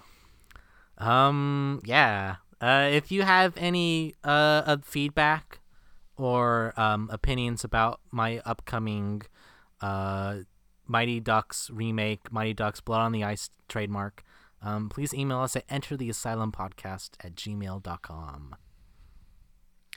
Sweet. All right, let's wrap Any this up. any final things to say? Next week, whenever we're doing this, it's gonna be Mega Shark versus Giant Octopus at long last.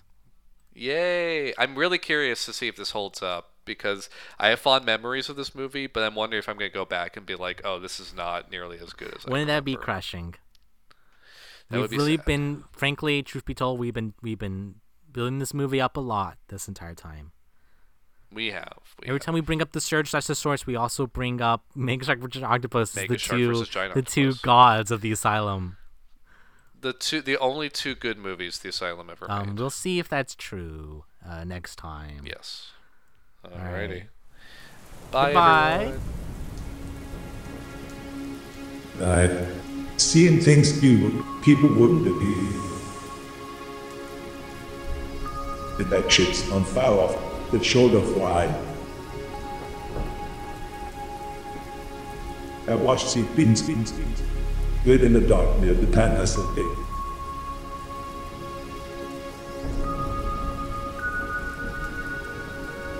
All those moments will be lost in time.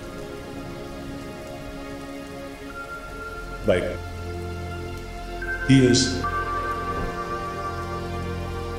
in rain.